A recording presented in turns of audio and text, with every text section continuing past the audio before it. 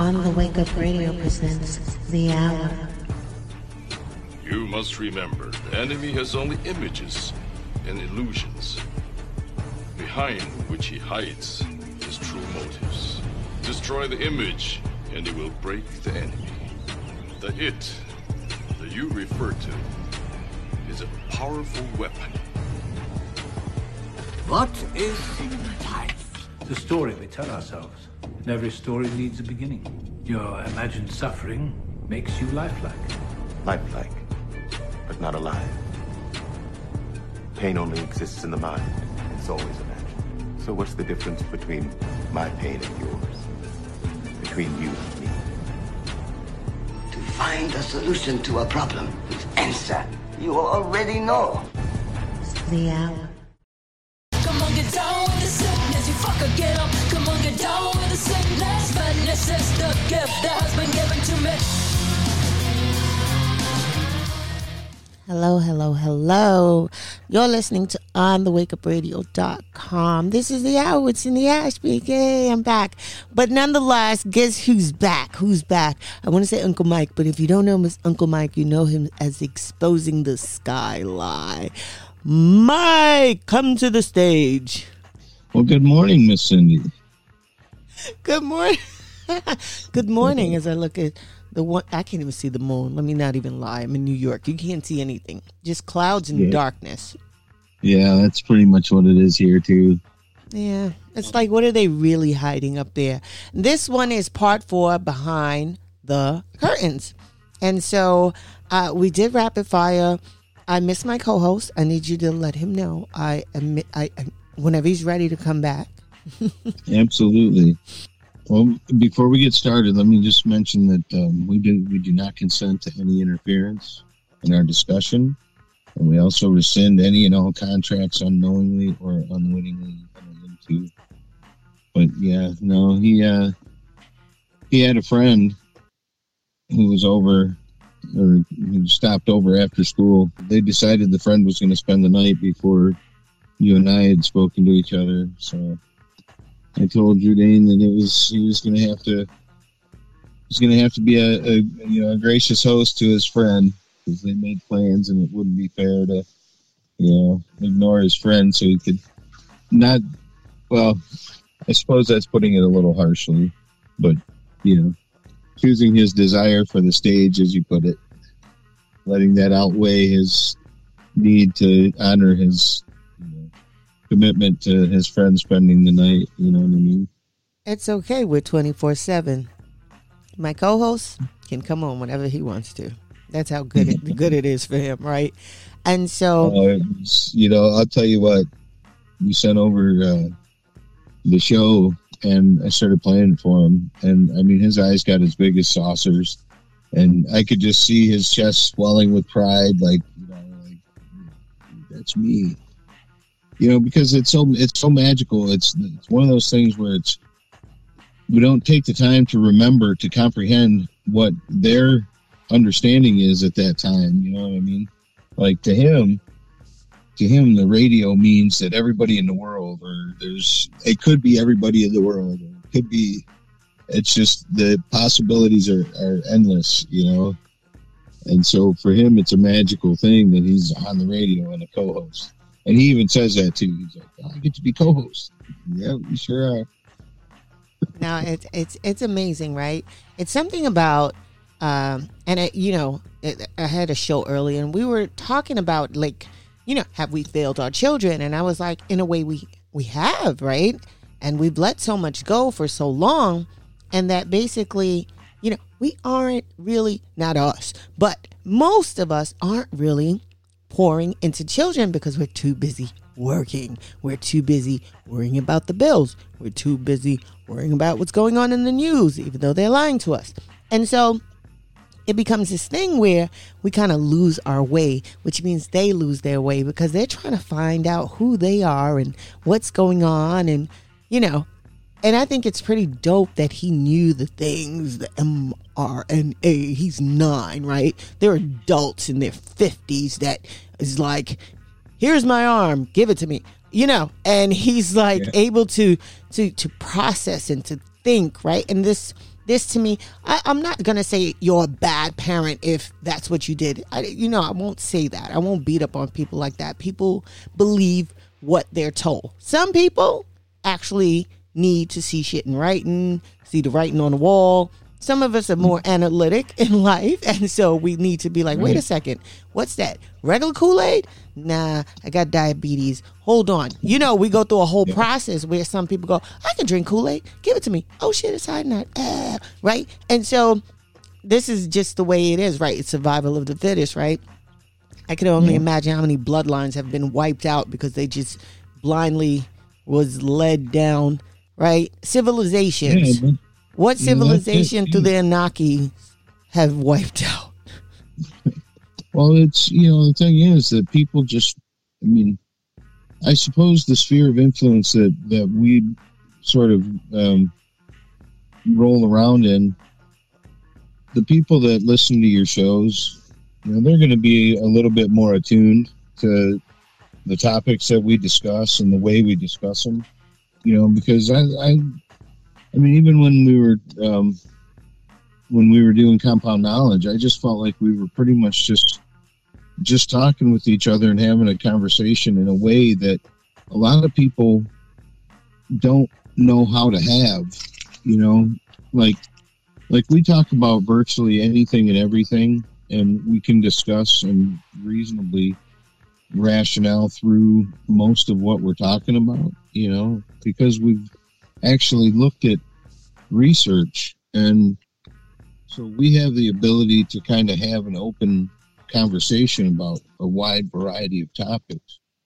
And I think that's where we're sort of steering in the wrong direction. We're not taking that time to just sit down and just have conversations, because everything had become so busy. And then when they let loose the China plague, then they tried to shut everybody down. They made everybody so busy, and then they shut everybody down. Now people are just going haywire. And so they don't know how to have certain conversations. Like, I'm sure you've been inundated with messages from people who are like, I feel like I'm alone. I feel like I'm the only one who talks about this. And, so it's nice to know there's other people that, and it's like, for those people and those messages, if they knew that it's like, a millionfold in the number of people that are actually thinking the same way as they are, just probably in a localized area around them. And so I think you and I, in the conversations we have and the way we discuss things, and then the other shows on the hour, the other shows on the Wake Up, and just through the archive and the library that you've been able to generate, it's an example of how to have the conversation with people. Like, don't be afraid to, talk about what you've learned. I mean, that's what I do. I just talk with them about what I learned, and then I try to give examples. Like a lot of the shit with the mainstream news, their kids are into social media, and so they get different information, because they're in a sort of a younger circle of influence. So their likes and interests are going to be different than what yours and mine are going to be. And so they, they get their information, and then they start to, think a certain way. And I can see when it starts to lean towards the mainstream, like when this whole Russia-Ukraine thing popped off, they all started, getting into talking about Ukraine sort of with a positive slant, and sort of immediately making the choice of Ukraine in a short amount of time after the incident started. You know what I mean? Like, so they were beginning to formulate an opinion biased towards one side before they actually took the time to look at all the information. So I had to have the conversations with them at that point, I think a lot of times, it becomes this thing where we kind of forget. We forget what history has offered us, right? As far as, is not the first vaccine. Yeah, everybody forgets 1976. I wasn't born yet, but people forget about that, and people taking it, and they wanted 40 million people to take it, and there were people who took it and can't walk anymore. I can't imagine you get born into the world all good and fixed up right, and then you take something and it just takes your livelihood away. And is this even something you even want to do? But here's the thing. That's the thing about conversations, right? That's the thing about sitting down and having dinner together, right? Not letting the TV talk to you, programming you, telling you what to think, what to do, what to say, what to wear, what to eat, what to listen to your body, listen to your friends, listen to your family, listen to your neighbors. Now, when I say it like that, I did hear things from family and friends that were like, well, what are you waiting for? I said, what do you mean? It almost sounded like the aliens had landed and they didn't know why I couldn't get on the ship. Because that's not the mothership that I was trying to get on. That's not my flight. Well, too, it's they act almost like non-player characters, like in the video games. The NPCs, they just drone. It's that hive mind. That's what I was going to mention too. That Drew, he was actually a C-section baby, and he was taken out 6 weeks early. So he was actually a month and a half early into the world, and they got him that first day. They were able to hit whatever vaccines they did before I could get before I could get to him to say, hey, look, don't, because they threw him in the incubator when they took him out because of his lungs. But they got that first 24-hour vaccine into him before I grabbed the doctors and nurses and said, look, don't, no vaccines. And then they wanted to do more of them, and I signed waivers and said, look, don't fucking touch my kid with needles. If you do, I'm going to freak out. And I actually have a history of freaking out in the hospital when my kids were being born. My first child, when my wife had gone into the hospital, she was kind of young at the time. Well, I had left. I had gone home to clean up the house, right? Because we were going to be leaving the hospital soon because it was a C-section. We were going to be leaving soon. So I went home and cleaned up the house, and then I came back out to the hospital, and I talked to my wife, and when I pulled up to the hospital, she was outside having a cigarette. And I says, you want to? She jumped in the car, and she's like, oh man, I want to go grab a piece of pizza. I was like, well, shit, we're going to be leaving the next day or two. All right, that should be fine. I said, I said, where's the baby? Oh, she's in the nursery with the nurses. Okay, cool. Well, we go get her a piece of pizza and come back. Well, when we come back up to the room, I went over to the cafeteria to grab a couple of plates or whatever, and so I come back to the room. So my hands are full, and I hear her in there freaking out, like screaming, like, "Where are you? Where are you?" And my hands are full. So I kick the door, and the door goes flying open, and it slams against the wall.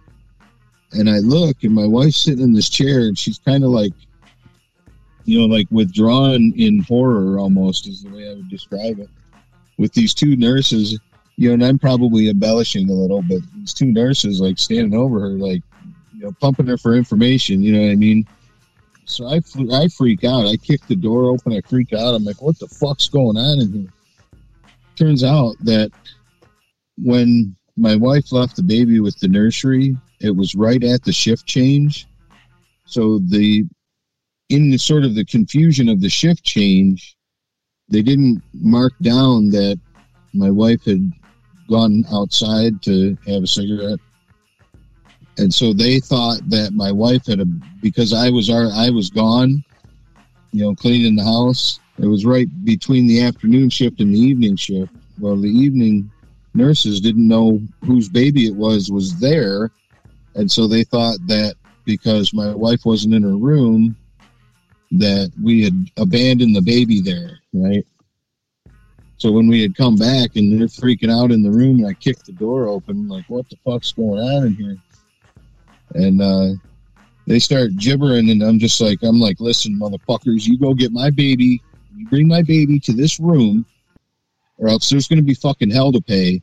And you go get my baby, and you bring her in here, and you leave her here with us, and just leave us the fuck alone until we leave this hospital. And so they brought her in. So I have a history of kind of freaking out at the hospitals when the babies are being born. So I told them, don't vaccinate my son. When the last one was C-section 6 months early. So he's actually a preemie. And, you could just hear the intelligence and the intuition. And you should hear him talking about energy and using his energy and his chi and giving energy. And it's pretty fascinating.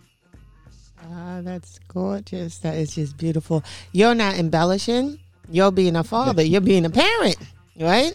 It becomes this thing when you realize that because you were a child once and you remember the things that you didn't like seeing, you didn't like hearing. And so when you bring a little person into the world, you kind of want to give them that leg up of like being there for them. And I in talking to your children and teaching them things. So, my son came home to me one day when he was about 8 years old. And he said to me, because he's 15 now, he's about to be 16. He said, the teacher was like really mean to me. And I said, what the teacher, the pregnant lady? He goes, no, she left to have the baby. And we have a new lady. And I had gotten an award from the last teacher, and she had to give him out. And when I got my award, the teacher says, I would never give you anything. And he goes, she didn't even know me for like 5 minutes. And she said this about me. And I said, okay, no problem. And next night was like open school night. And I go, I'm polite. Believe it or not, I'm polite. And how's it school? How's everything? Oh, no, he took this test, and we asked him, for instance, what's 1 + 1? He put 2. He couldn't get the full points because he didn't show how he got 2. He says, okay. And then my son turns to me and he says, but Raheem answered 3 and he got it right. And I looked at the lady and I says, how does 1 + 1 equal 3? And this is Common Core math, by the way. And she said, well, Raheem showed how he got 3. I said, holy fucking shit in my head. This is what it has come to? You can write the wrong answer? And so I basically said to her, all right, I will speak to him. I told him, listen, just show how you got 2. But I said to her, now let me explain something to you. You're not here to love any of them. You're here to teach. Yeah. But what we're not going to do is we're not going to put doubts, misery, or anything of that into a child's head at so early on before he becomes a man. Believe me, when he gets married, he has a wife, God bless him. Okay? So we're not going to do that so early. So what you're going to do is understand that he has a mother, he has a father, he has a sister, he has family. Yeah, we torture him enough. He doesn't come here to have someone tell him what they will and will not do for him. You're here, you have one job, which is to teach the children. Your job is not to psychologically traumatize any of them. Oh, I want to apologize because I didn't know how maybe I should get to know. It was like backpedaling. Yep. But he was able to see that. And I explained to him. I always tell him, school is a what? A business. It goes less. It's a business. But you have to be sure of who you are because people will say stuff to you. Not just as a child, when you go to the workplace, some asshole coworker, when you get what I'm saying? Like this is just a part of life. But you have to be able to take things with a grain of salt and go, well, that's not me. That has nothing to do with me. You're shitty, non-decisive. You have no integrity. So that's you. That has nothing to do with me. So that's just something that I've learned.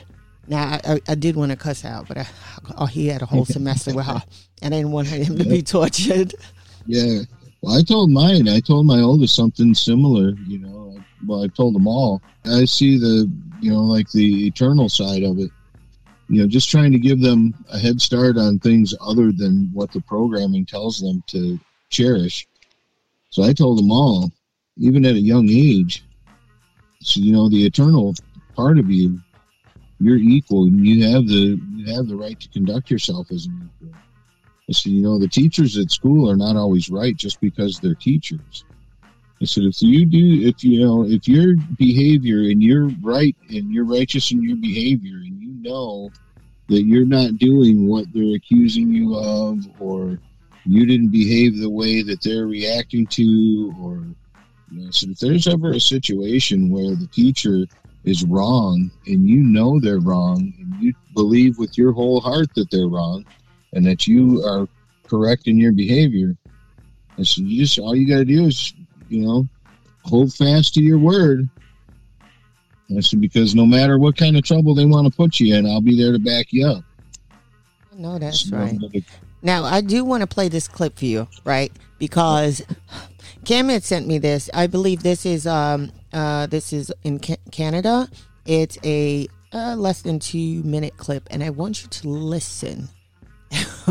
I want you to listen to this madness. I don't know if I sent it to you, but I'll play it now. Okay. I wish to raise a matter this afternoon for the attention of the Minister for Education, and I have to say it is not often in this job. I am absolutely shocked. I thought I'd seen everything, but this one is just beyond words. It is a note from a constituent who says, "Hi Bernie, this is a worksheet that my 10-year-old daughter brought home from school," and it includes a photo of the worksheet.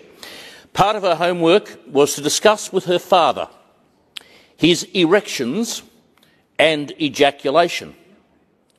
I find this very disturbing and sickening, as indeed do I have to say. I have complained to the school and was told it was just part of the curriculum. Can you advise who else I should make a complaint to?" Well, I could go on for days who she could complain to. "My daughter still plays with dolls and writes letters to the Tooth Fairy. There is no way any little girl should be told to ask these questions." Well, so say all of us. What the hell is going on in this state when 10-year-old girls are told to go home and talk to your father about his erections and about his ejaculations? What the hell is going on here? How the hell are we supposed to protect our kids when this sort of perversion is in our schools? This is what is being dished up to them on a daily basis in a primary school, not even a secondary school, a primary school. This is just unbelievable. It's staggering. I could not imagine the reaction. I have 3 daughters. I could not imagine the reaction of any of them if they were told to do that. They would be traumatised for life. I don't think they'd ever recover. I'm not sure I'd ever recover. This is just deplorable. This is just deplorable. So, and it seems that's what's going on these days. This is what is going on. This is a school curriculum.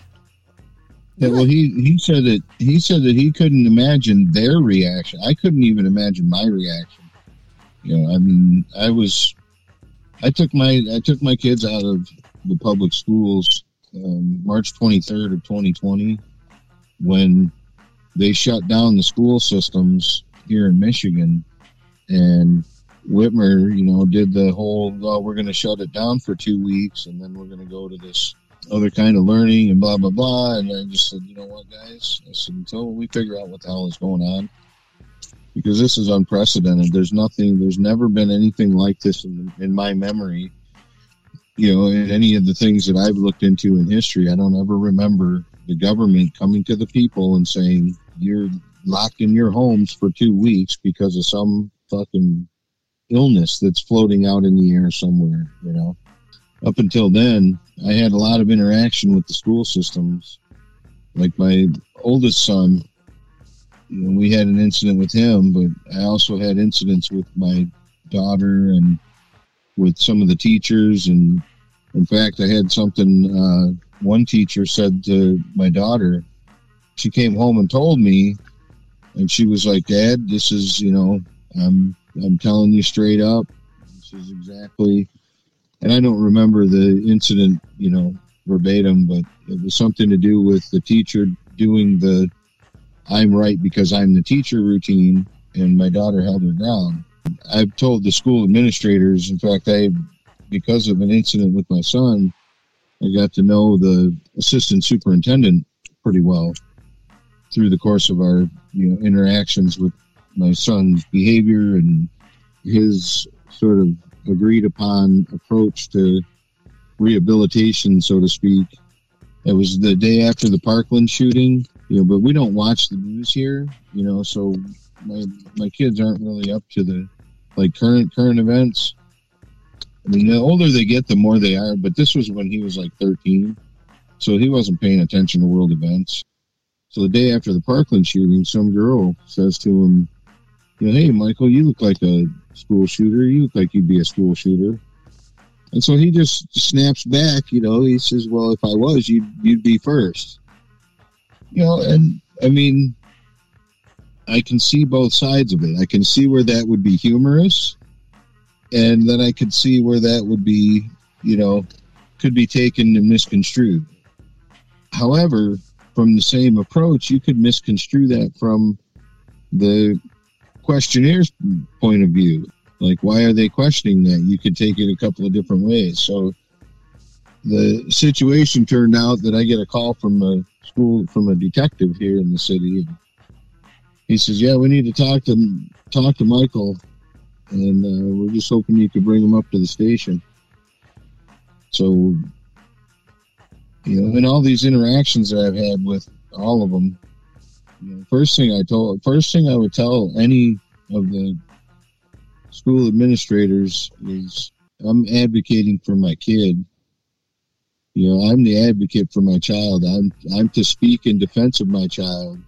So unless he did something short of, fucking killing somebody, which it doesn't look like they have, I'm here to advocate for them and to defend them. So don't think for a second that I'm just going to take your side because you're the system.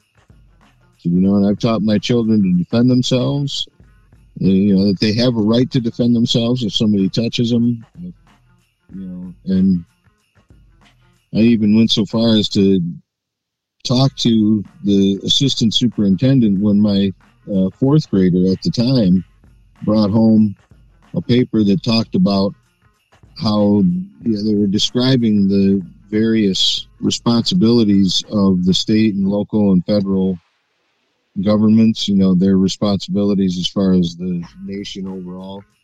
And one of the responsibilities of the federal government they listed on this paper, this homework paper, is the federal government's responsibility is to print the money. And my kids and I, we talk about, shit like the Federal Reserve and the Rothschilds and all that. And, when we got the paper home, and my one son was telling me, he's like, but, they don't, I'm confused. It says the federal government is supposed to print the money. So I had to take out $1 and I showed him. But the point of that is that when my son came home with that curriculum and I saw it, and then I sent an email out to the teachers in a group chat or whatever. Hey, look, can you guys explain why you're teaching them that the federal government prints the money when we know they don't? Is there any way that we can teach them, about the Federal Reserve and how it's a privately owned corporation? And well, the response I got was that it's this was a sheet that we borrowed from another school district. They sent us the copy and we just printed off copies. It's just part of the curriculum. But if one of mine, so I say all this to lay out the idea that I would like to think that if my daughter came home, and told me that she was told by anyone within the jurisdiction of the school district, any representative of the school district, if she would have come home and told me that any one of those representatives told her to talk to me about these subjects, I would like to think that I would go totally fucking ballistic. And that I would raise such hell that the school board meetings would be about this, and we would make national news. And we would make national news, I would like to think, for a couple of reasons. Either our movement is such a loud voice that they have to hear us, or I did something, completely mental, and people have paid dearly for, this idea that they can talk about these things to my kids, Ooh, no, here's the thing. I thought to myself, as he was saying it, and I'm kind of glad that my 19-year-old's out and she's gone to trade school and she's got her, her license to, practice cosmology in New York State. I'm glad she was able to, but now I have a whole 15-year-old that's about to be 16. I'm like, I can't wait for him to get out, because the things that I've had to explain to him and then kind of go back to the school. And I always ask them, no one else complained? Am I the only one looking at the curriculum? Like, I'm not understanding this. No one else has complained. Well, maybe because they're too busy working 12 hours a fucking day. Do you get what I'm saying? And so even if I'm working 12 hours a fucking day, it's my child, And so it's like, I need to know what's going on, how's school, what's going on. I've heard everything from my son going, the teacher lied. I said, she lied? How'd she lie? Tell me. Well, it was about like 30 of us in the class. And I was like, okay. And she told us that we should all drink fluoride water. It's good for us. And I said, well, what did you say? He said, Ma, I just put my head down because I goes, why is she lying to everyone like this? What, is she getting extra money? Like, why would you tell children this, right? Right? And mind you, at the time when he says it to me, he's probably about 6-7 years old. Because I've had this conversation with him, right? Yep. The other children don't know that because no one has said to them, no, baby, you cannot drink Prozac water, Paxil water. You can't have that one. Yeah, don't drink out of there. Yeah, exactly. You think you're dumb now from the shit we have? Could you imagine, literally just gulping it down all the goddamn time and knowing you're taking it? Yep. It'd be like one flew over the cuckoo's nest type of drool. Do you get what I'm saying? The long stare, And so it's like, there's that. It's like it never ends. Now, has it ever been that bad? No. But now that it's like this, that is very disturbing. Because the way curriculums work is that, don't they have to get approved by the Board of Ed and all that stuff? No? Yeah, well, that's supposed to be the process. But I've heard that it's actually the state superintendent, I think it is. But, it's supposed to go in front of all of the various boards of education within each sort of district, and each district has its own board of ed. But then as you go into the macro side of it, so you'll have various school districts within a county, and then you'll have the county overseers, and then you'll have the state overseers, and then the federal overseers, so it's that same pyramid or stack system. But supposedly, I've heard this just recently, that there's mainly one office that decides what curriculum is going to be, regardless of what the districts say, but the other side of it is that at the local level, the districts can kind of be persuaded by parental input. You know what I mean? Where it's the the local school boards do sometimes have the ability to go with what the parents say, because it's like such a small percentage of things that go like that it's okay for them to change up their curriculum a little bit. You know what I mean? Yeah, no, I totally get it. I mean, but in a way, I don't know what you want it to be when you grow up. There was a moment where I did think about being a teacher, and I thought about the way that I analyze and think about things, and I said, I would be a great teacher, but I probably wouldn't be a great teacher. And why I say that is I'm the kind of person that would be like, here are the answers. Let me tell you what it really is. Come over here. Do you get what I'm saying? Wait. Yep. Don't repeat that. Right? And so I don't want to sound like a Catholic priest and shit, but it's like in secret. Yeah. Like, let me tell you what the real history was. Say anything. Right. And so my whole thing was like, okay, I don't think I could be a teacher because I would probably let the children just kind of, all right, how do you feel about this and this war and that war? And okay, yeah, we started that shit. Well, here it says that China. Don't worry about that shit. Matter of fact, for the answer, right, China. But I need you to understand that it was really this one and that one, and it was about money and Halliburton and blah, blah, blah. And, I don't think being a teacher is easy, because you kind of just put yourself in a way of kind of teaching what's on or what's in that box, if that makes sense. Exactly. Yeah. No matter what your belief is. I told mine when she was, I think, a freshman in high school. She came home and she was just so pissed at one of her teachers. Just so pissed. Because I forget exactly what the incident was, but she was just, the classic cartoon, steam coming out of the ears, everything. And I said to her, I said, listen, you know what? I said, listen, you have to keep something in mind. There may be an alternative to what you're thinking is going on. She said, what's that? And I said, how many classes do you have in a day? She said, 7. I said, so you see 7 different teachers a day? She's like, yeah.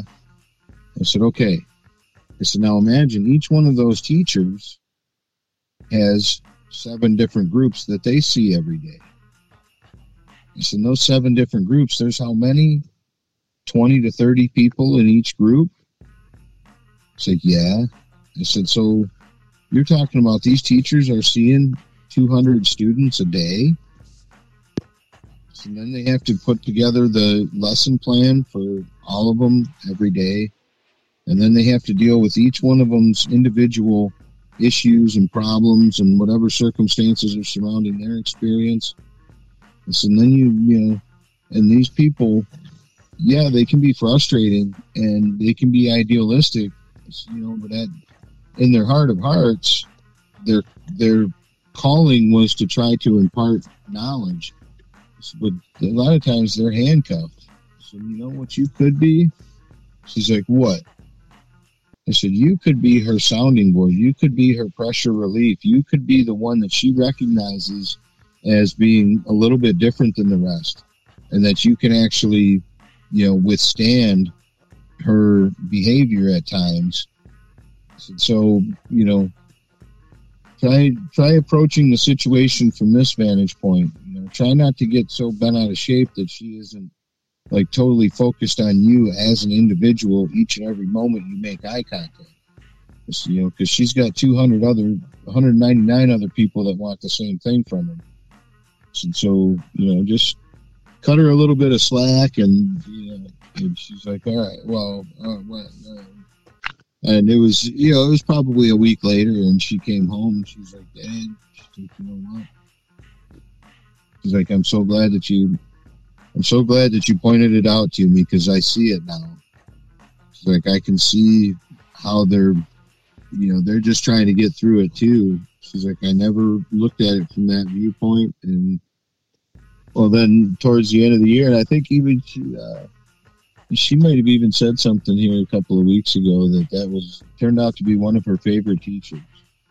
Because the way that she it changed her perspective on how she was looking at things, and so it altered her behavior just a little bit in their interactions.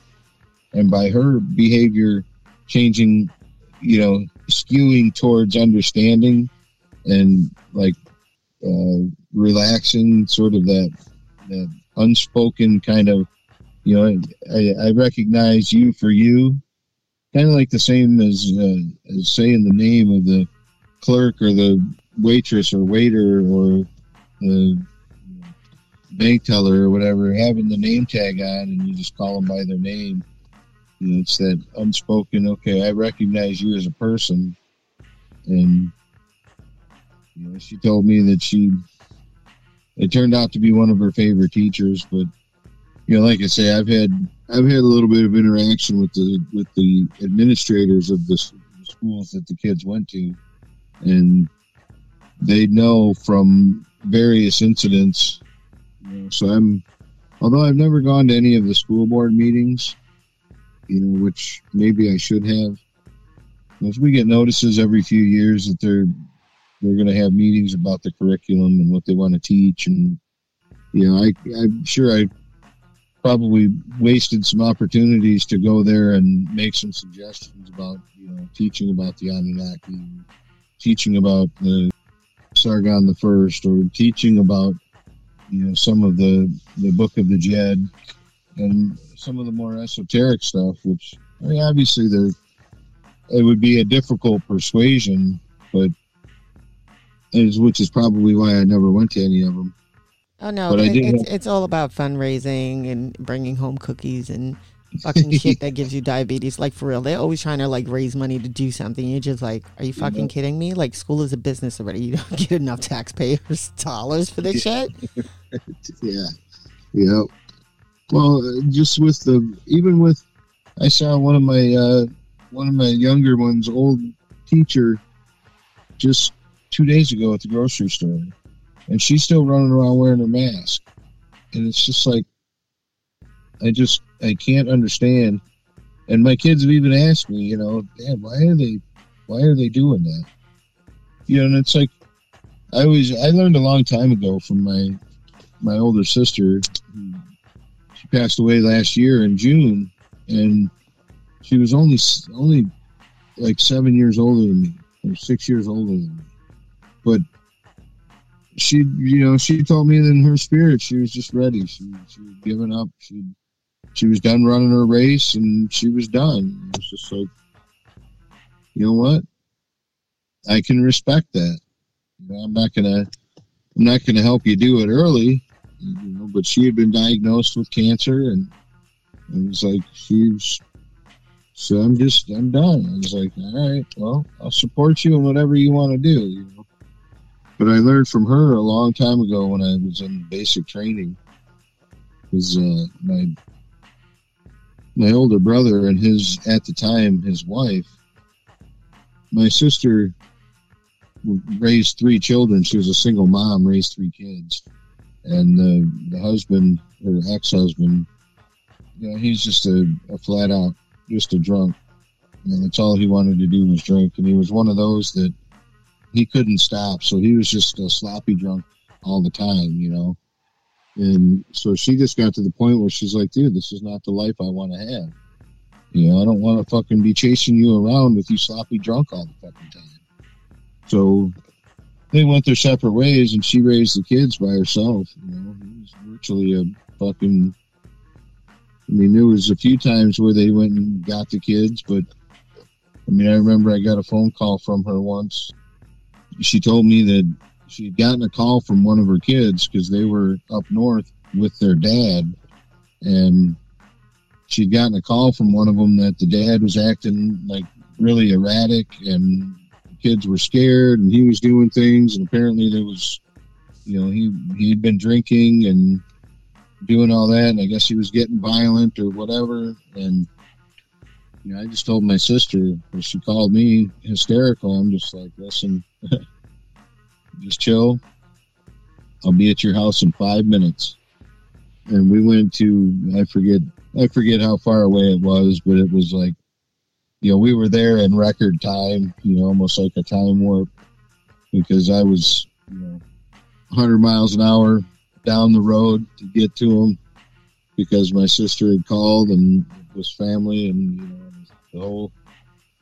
And I look back on it and I think now that I'm thankful I didn't carry 2 pistols at that time because I probably would have killed the guy if I'd, So, but that was a different mentality. I didn't see things back then the way I see them now. Wow, look at that. Yeah, it really depends on the things that we pour into our children. And yeah, you could go to one of those meetings and say, hey, I'd like for us to learn about, those things, right? And they will all look at you like you're fucking crazy, which is insane, right?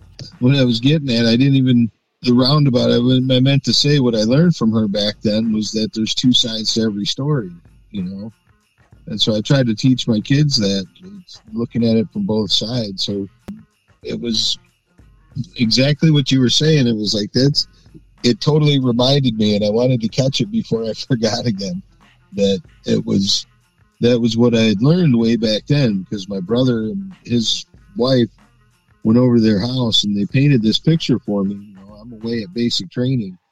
They painted this picture for me of this lifestyle where there's, the house is dirty and there's alcohol bottles and kids are running around in their diapers with no clothes on and they can't buy shoes and blah, blah, blah. And I'm like, oh, fuck, so I fire off a letter to my sister, and I really went after it because I went based on what I was hearing from my brother and his wife, But that's what I wanted to mention is I didn't take the time to find out what her side of the story was. And so it was like when I did find out from her, when she wrote me back, like, listen, fuck, do you really think I would do that to my kids? Do you really honestly believe? It's like, you should have fucking talked to me first before you just fire that shit off, man. And I was like, I was so humbled. I was like, you know what? Absolutely right. Right. Like you said, it's about getting down to like, what is this really all about, right? And so it takes a village, right? It takes a village, not the kind of village that goes, we're in the same community and, we see someone thirsty and hungry and we go, hey, Mike, they're over there thirsty and hungry. What did you do? What did you offer? Yeah. And because sometimes you have to do that, right? I've heard family talk about another family member. Oh, okay. And what did you do to help rectify it? Because why are you telling me? Do you get what I'm saying? I've always been like that. If someone's talking to me about someone, I'm like, well, did you speak to them? Yeah. Right. Well, that's a good point, and that was the lesson that I learned. Like, wait a minute, you know what? Which... that's even a different perspective on it. Like you went immediately and said, look, what do you why are you talking behind their back like that? So you're standing up for in fact, I don't know if you've heard of the guy, I think his name is Dwyer. He's like a motivational speaker kind of deal. He says, you got to be the kind of person that will defend somebody who's not there. He says if you get into a group, if you get into a situation, he's like where people are starting to gossip, and they're starting to gossip about one person, and that person's not there. He says, you should be defending that person until they either have a chance to defend themselves, or it's not a conversation anymore. And your way of handling that scenario is more like you're sort of defending the person that's not there to defend themselves. You know what I mean? No, I mean, you should, in fact, right? And so a lot of times, right, we get into a little bit of gossipy and bonchera, as they say in the Spanish language, talking shit. And, people get caught out there, especially women, right? Men gossip too, And so, it's one of those things. But every now and then, like when it gets like really serious, you're like, wait, hold on now. Did you speak to them? Do you get what I'm saying? Like, don't assume, don't jump to conclusions like your sister told you. Like, God damn it, we grew up in the same house. What the fuck? Yeah, exactly. Right? And that was kind of leans towards like, telling the teachers and talking to the teachers, like, there's 2 sides. So the teachers who want to try to pull this shit with the what they're trying to teach in the schools and all that kind of shit. And it's like trying to tell my kids, look, there's two sides to every story, so don't be afraid to tell your side. Don't be, I don't want you to be rude about it, So I want you to have respect and just think about the teachers and what they have to, what they subject themselves to. So, however, that doesn't give them the right to, just lord it over you, and that they're all powerful because they're teachers. It don't work that way. Even in the elementaries, and but I like your way of your perspective of the situation, because the way I handled it was, and here I am. That was 30 plus years ago that this happened, and it's like it still affects me all the time. I still talk about that lesson that I learned. You know what I mean? It was like. I mean, we live and we learn, right, through experiences, and so we're not perfect, and so at the end of the day, we learn from it. As long as we learn from it, we're good to go. We can't beat up ourselves, right? No crying over spilled milk, and as they say, right, you just kind of clean it up and say, hey, I'm sorry, like authentically, like shit, I wasn't even thinking, right? Here you are. Often basic training, you're doing, the war or whatever. I said, you got a lot of shit on your mind, right? Instead of saying, hey, we're doing good, you keep yourself alive, get back to us safe. It's like, here, let us unload some shit on you. Like you don't have enough. Yeah. You're defending the country right now, but you don't have enough. We're going to put a little bit more on your plate right now. Right? Yeah. And so how else is the mind supposed to think? Like, my gosh, I can't leave. It's like leaving your children alone and then coming home and the house is like fucked up. You're just like, oh my God, I knew better, right? But you have to leave the house. You can't, you get what I'm saying? You have to trust them to kind of figure it out.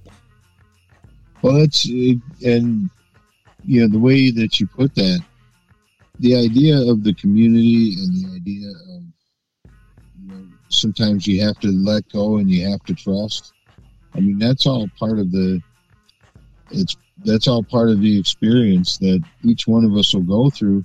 And that comes back and it correlates to what you were saying earlier about being hands-free and just hoping that they're going in the right direction, because you want to give them that head start on that thing that affected you, so you're trying to make sure that you sort of steer them around that, or you give them that understanding before they're faced with that same situation and don't know how to behave. And that's really what I do with mine, is I just try to talk to them about whatever situations and scenarios come up. So I try to engage them in conversation about it, rather than just, here's the facts and here's the deal and this is the way it is, and don't bother me with any other bullshit, because this is, thing is, when, the funny thing is when you and I talk, I'm finding I talk a lot about shit that I interact with my kids. The scenarios or the interactions for me are so profound because it's teaching me so much about the experience that we're having. You know what I mean?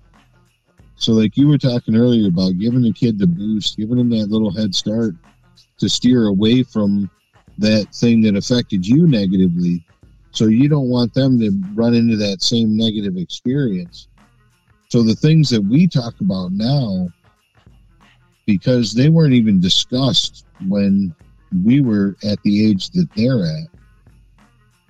And now that interaction with what we've learned is their sort of foundation that they're building on.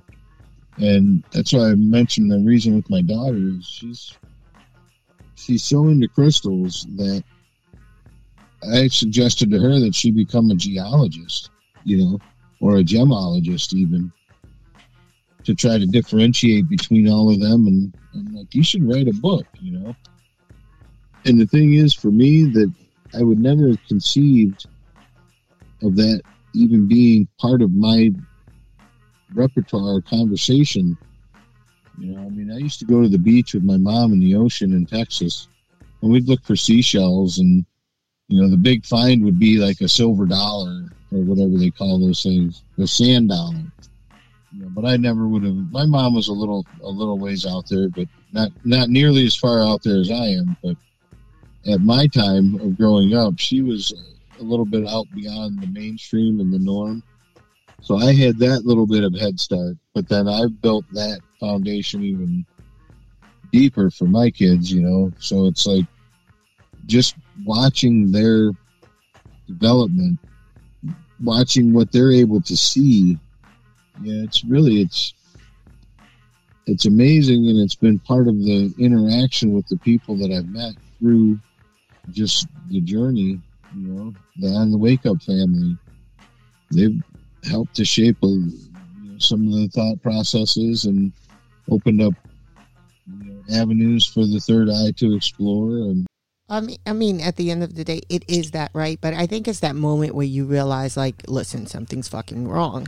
It doesn't feel right. I don't know why I feel like this. Why is every nerve in my body? Why does it feel like, you know, you have to sit and pay attention, you know, especially like when 5G came along, right? And it went to like 6G, because it's definitely 6G right now. I don't care what anybody's saying. They're probably working. It's probably at 7 for all I fucking know, because you can feel the difference. And it's not because I'm 1,000 years old. You can feel it. Sometimes, you know, you'll hear the humming, you know, and I'll be like, do you hear that? And they're like, what are you talking about? And I'm like a dog and cat in this fucking house. Do you get what I'm saying? Like, y'all don't hear that? Like, I hear the humming too. Yep. And so it's almost like, okay, so why am I able to tap into this and others aren't? But then when I speak to people like yourself or Cam, it's like, oh my God, yeah. Or like Sophie, it's like, oh my God, yeah, the time. And I'm like, okay, I'm not a crazy lunatic bitch. Yeah. Do you get what I'm saying? Like, okay, I know, you know, you guys are not going to say it just because I'm saying it. It's like, no, I never heard that. Explain it to me, you know? Because there are things, right? There are things that happen. And so, no, I totally get it. And so with me saying you have to pour into them, and sometimes you're inadvertently doing it. So having a conversation, wherever you're doing the show and stuff, and, you know, one of the children are like listening in the backdrop. You don't think they're listening, but they do, right? It's like the mother that gossips about everyone in the family. And then you go to something and the child says, well, you said she doesn't know how to cook. And it's like, holy shit. You wasn't supposed to say that, right? And so it becomes that. It was one time my daughter, at the time she was like, she's about 13 or 14. She loves to go to the mall, right? Everything's just fabulous, right? And so her one of her older cousins said to her, oh, you're not tired of giving your money to the white man? And my daughter turned around and she looked at her and she said to her, that's called the bankers, and they're Jewish, and white people don't own anything, and inflation is on the rise. So if I'm going to get a deal, I'm going to get it today, because today's prices are not tomorrow prices. And she turned on her heels and went to the mall. So it's those moments where you kind of go, I'm going to shut the fuck up now, because apparently this fucking kid is listening. And so it is what it is, right? So it's like, oh, okay, well, there we go. They're listening. Exactly. That's kind of correlates to what we were saying earlier about these conversations that we're having now. You know, I like to think the way that Trudane thinks, in the sense that when we talk about we're doing the radio show, you know, we're getting this sort of energy boost that I like to think the way he does, that this broadcast could potentially be heard by every single person on the planet. I mean, it's not very likely, but the capacity is there for it to happen, right? So we could have every single person on the planet hearing us. And brother, you're thinking too small. You're thinking too small. You're talking about the ants on this planet. I'm talking about the radio frequencies that go out into space. Yeah, that meet over at TRAPPIST 3.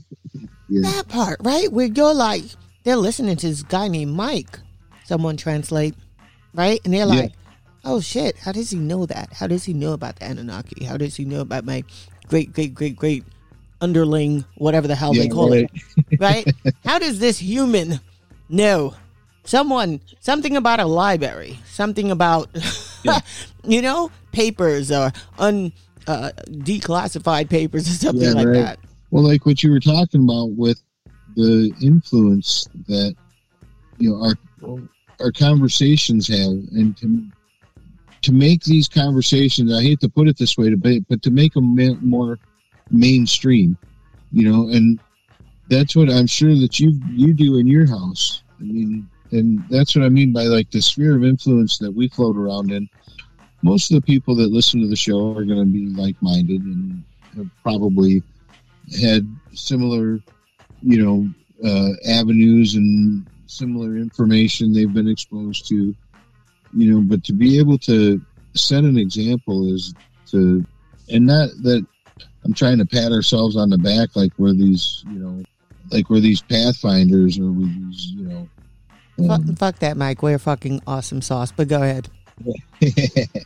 Well, I mean, like, we're blazing, in a way, we're kind of blazing new trails by making the conversation more mainstream and giving an example of how to approach it. But then once that example is kind of seen and used and taken in, then it gets down more into the meat of the conversation as to what exactly we're able to talk about. And I've always felt that if there's something that you believe in and if you talk about it like it's just normal conversation and you don't give two shits, like if they think that you're some tinfoil hat wearing motherfucker, like a conspiracy theory and all that shit, I don't know, fuck that, dude. For me, it's conspiracy facts.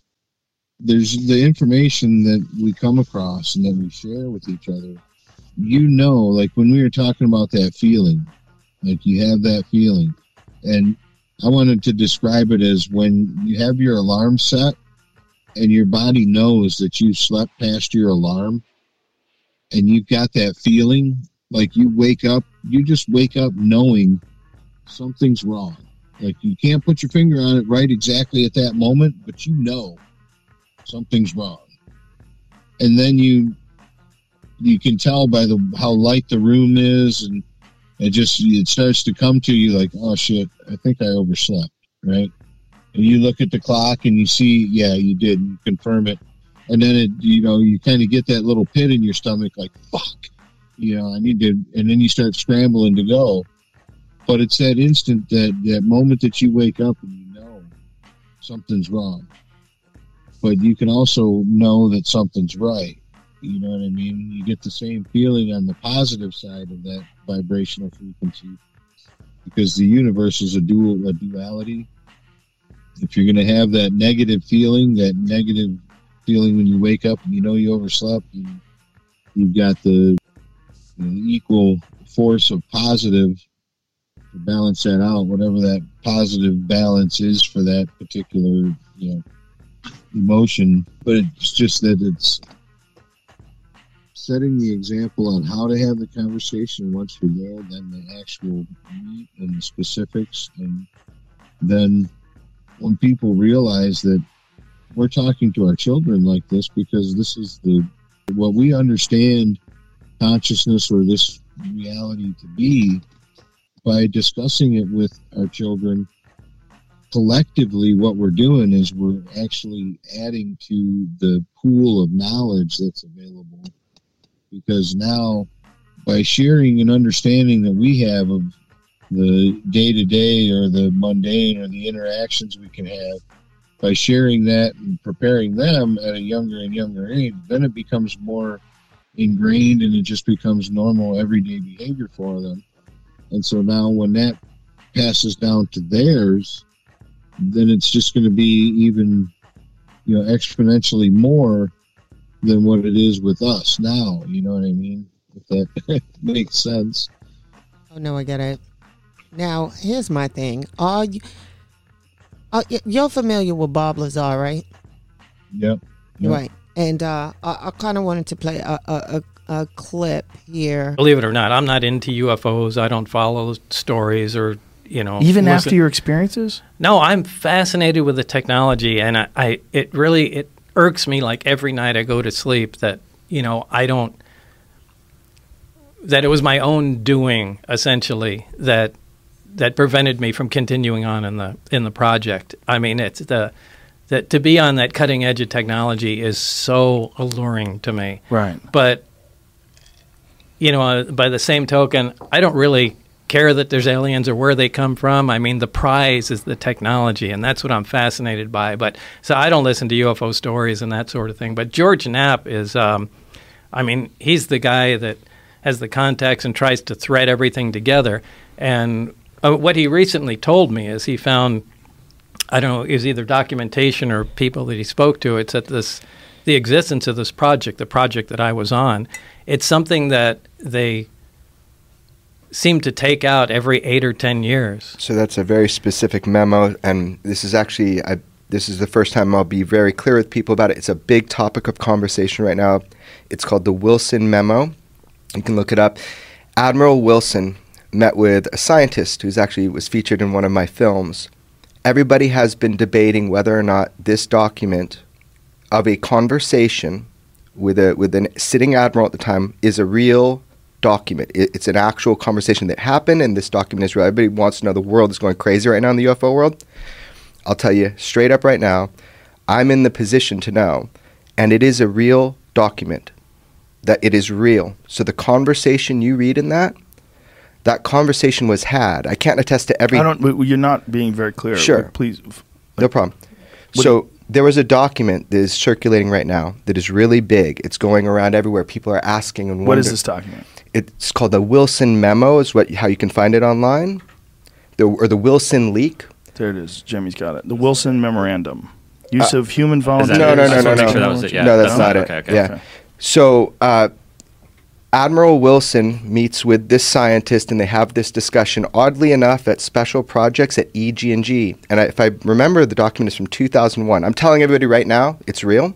And we'll see. My history is pretty good with saying if something's real or not, right? So here we go. The document comes out. They meet at EG&G Special Projects. In 1989, they stumble into a problem. This happens. They put the technology away, and then they bring it back out and see if material science has caught up and if they can make any progress. So this document kind of talks about this process. The big thing I get from it, and a lot of it's vindicating to Bob, and one of the things it's vindicating, besides the EG&G thing, is that private industry, so this guy's an admiral, and he says, I found out about your SAP, your Special Access Program. I need to know about it. And he's going to a private part of industry, and he is denied access. And he says, I should be running this program. And they were able to deny him access. So I think the takeaway here is, check it out. I'm telling you that is an actual correct, that is a leak. Now, everything said in that document, I don't know. What are you talking about? What is said in that document specifically? It's between a scientist and an admiral that are sitting, and they're having a meeting, and they're talking about the search for the UFO subject, the search to get Special Access Program access to all of these different things, like reverse engineering programs. So in this document, they talk about it. I believe that this document, the person that went was employed by Robert Bigelow, one of the guys that has a couple of orbiting satellites and all that stuff. He's the guy who owns Skinwalker Ranch. No, he's not. He was the guy that owned Skinwalker. Okay. Yeah, he used to own it. There's a new owner, and I interviewed him for my other film, but there's a new owner, and you'll be hearing a lot more about that soon. But there's stuff that you'll be hearing about Skinwalker Ranch soon because there's a new owner. Anyway, the whole point of this insertion here is just that document kind of validates a lot of this idea Bob just said, that they make a little progress, then they can't go anywhere. They tuck it away, and then they bring it back out, 10 years later and start working on it. What is the limiting factor? I think Bob should speak on this, but it's the material science. Yeah, it's really where physics is. So I can see them doing that. I mean, I didn't have any information on that, but I think what George uncovered is probably accurate. That we try and do what we can, and once we reach a roadblock going, we really can't figure it out. It's just friggin' put the thing away, wait for science to catch up, and a decade later, let's take the project out again and see. All right, now where can we go? But there's got to be someone who remains informed, right? Oh, yeah. So you've got your scientists like you and Barry. You got your people that you compartmentalize. You got these people working on this there project. has to be some people that know everything. You've got security, and then someone's going to be on the outside saying, hey, we need people to guard this building. Don't let anybody in for 10 years. I think a lot of that is private industry, and I think that's how they keep it. Yeah, I think that's how they because the government is just so leaky. I think that's kind of what they're doing. That's what the document kind of proves. You just articulated that it is in control of private industry. What private industry? Some aerospace company, something? I don't know. Yeah, the admiral wouldn't name it in the car in the conversation. Right. Yeah. So they still have these things, supposedly. I would guess. I mean, I don't have any information on that. Have you ever asked anyone that has any inkling of any idea of where they got them or how they got them? No, but something must have been said to me from Barry. But it was just too long ago, and I can't quite remember what was said, but it just left a seed in my mind. I think at least one of them was part of an archaeological dig. So it's old.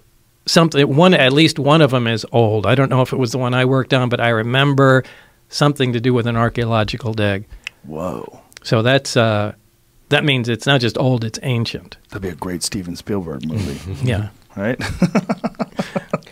As all of it would, yeah. That tripped me out when he said that for the first time. Yeah, that's a freak out right there. Just a couple of dudes with some brushes looking for a Tyrannosaurus Rex bone. They hit metal. And when did they find it? You know, that they have 9 of them. Yeah. Well, and how could we have not heard about that? What about the guys with the brushes? How could you uncover something like that? And Joe's newspaper at home does. I mean, they said it on that first day. Oh, you mean the Roswell Daily Record? Yeah, the one you told me. Yeah, I have a cover. What is this here, Jamie? This is the document, but I had to do some digging to find it. Yeah, it's just kind of, so this is where they meet at EG&G, and this is Admiral Wilson, and there's a lot more coming out. Now, I want to be clear, George didn't put this out. He didn't leak this out to anybody. This is, I can tell you how Who recorded this conversation? So this was an employee of, at the time, Robert Bigelow. And this is in 2002? Right. Do you remember when he had that government contract called OSAP, the world all knows about now, and he had NIDS that studied the ranch? So that $22 million, everybody is saying it was for ATIP, Advanced Aerospace Threat Identification Program. The $22 million was for OSAP that was pushed through Congress, 3 congressmen, right, an astronaut. It was pushed through.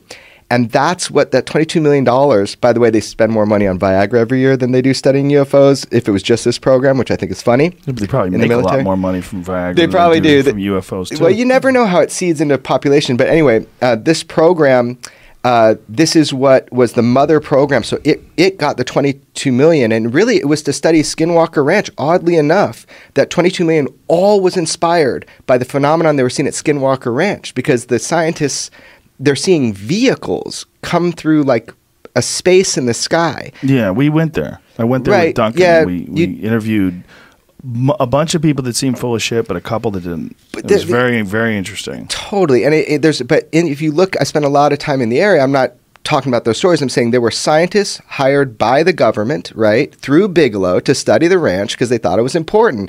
And, whatever. The point is that $22 million was to study that. Then we have ATIP, which is like an auxiliary kind of program of military sightings, like Commander Fravers and that sort of thing. This document is just one of those things that has now come forward that through the Bigelow studies, it was government funded, and then it was personally funded and then government funded. It's just one of those things that kind of shakes you because you got this military guy who can't get access because of the private industry that's holding these non-terrestrial materials, that they can't study it. So that's the claim right now. Give it some time, let people dig more into this. It's fascinating. What do you think about that? The first thing that came to mind was a man named John Lear. And I think he's I think he was the son of the man that invented the Learjet. And I believe John Lear used to run in the circles with Bob Lazar.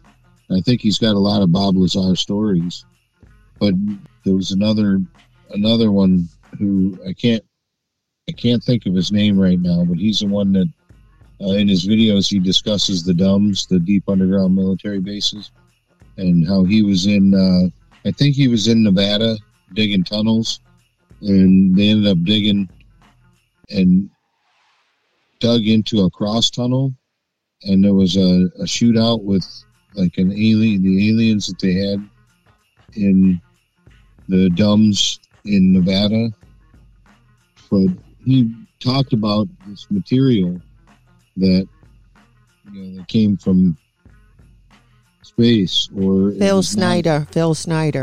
Yeah, that's he's kind of a Phil. Yeah, Phil. That's it exactly.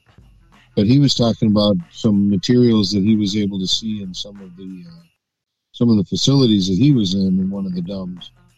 But when I hear Bob talking about, because in the information and the videos that I was watching with John Lear, and like I say, if I remember correctly, John Lear was running with Bob Lazar. Like Bob would call John if there was something that he was working on that he could show him. Like I believe it was Bob that called him about, they had reverse engineered some alien craft and they were taking it for a test flight. And so Bob was able to tell John and I guess another person or two where they could sit on the hill to kind of overlook the rise to be able to see the craft. You know, so they were kind of hidden, but apparently they didn't hide too well. And when Bob talks about it being some of the more ancient material, well, John Lear has stories about mining operations on the moon and on the dark side, or what we're told is the dark side. And he's got a lot of pictures and photographs. So if you guys are interested, check out John Lear, because he talks about the mining operations on the moon. It's really kind of fascinating. Well, wait a second. Before we could talk about John Lear, I need you to listen to this, brother. A famed Nevada aviator known for his world records and his UFO activism has died. John Lear passed away in his sleep Tuesday night at his Las Vegas home. That's according to Lear's daughter, Allison. He was 79. Now, Lear is the son of Bill Lear, who developed the Lear jet. The son, though, carved out his own path, setting multiple world records as an aviator. During the Vietnam era, he flew cargo planes for the CIA.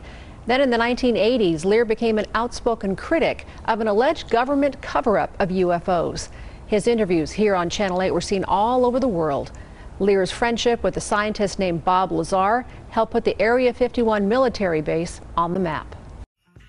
Fucking insane. He died 8 days ago. God damn it.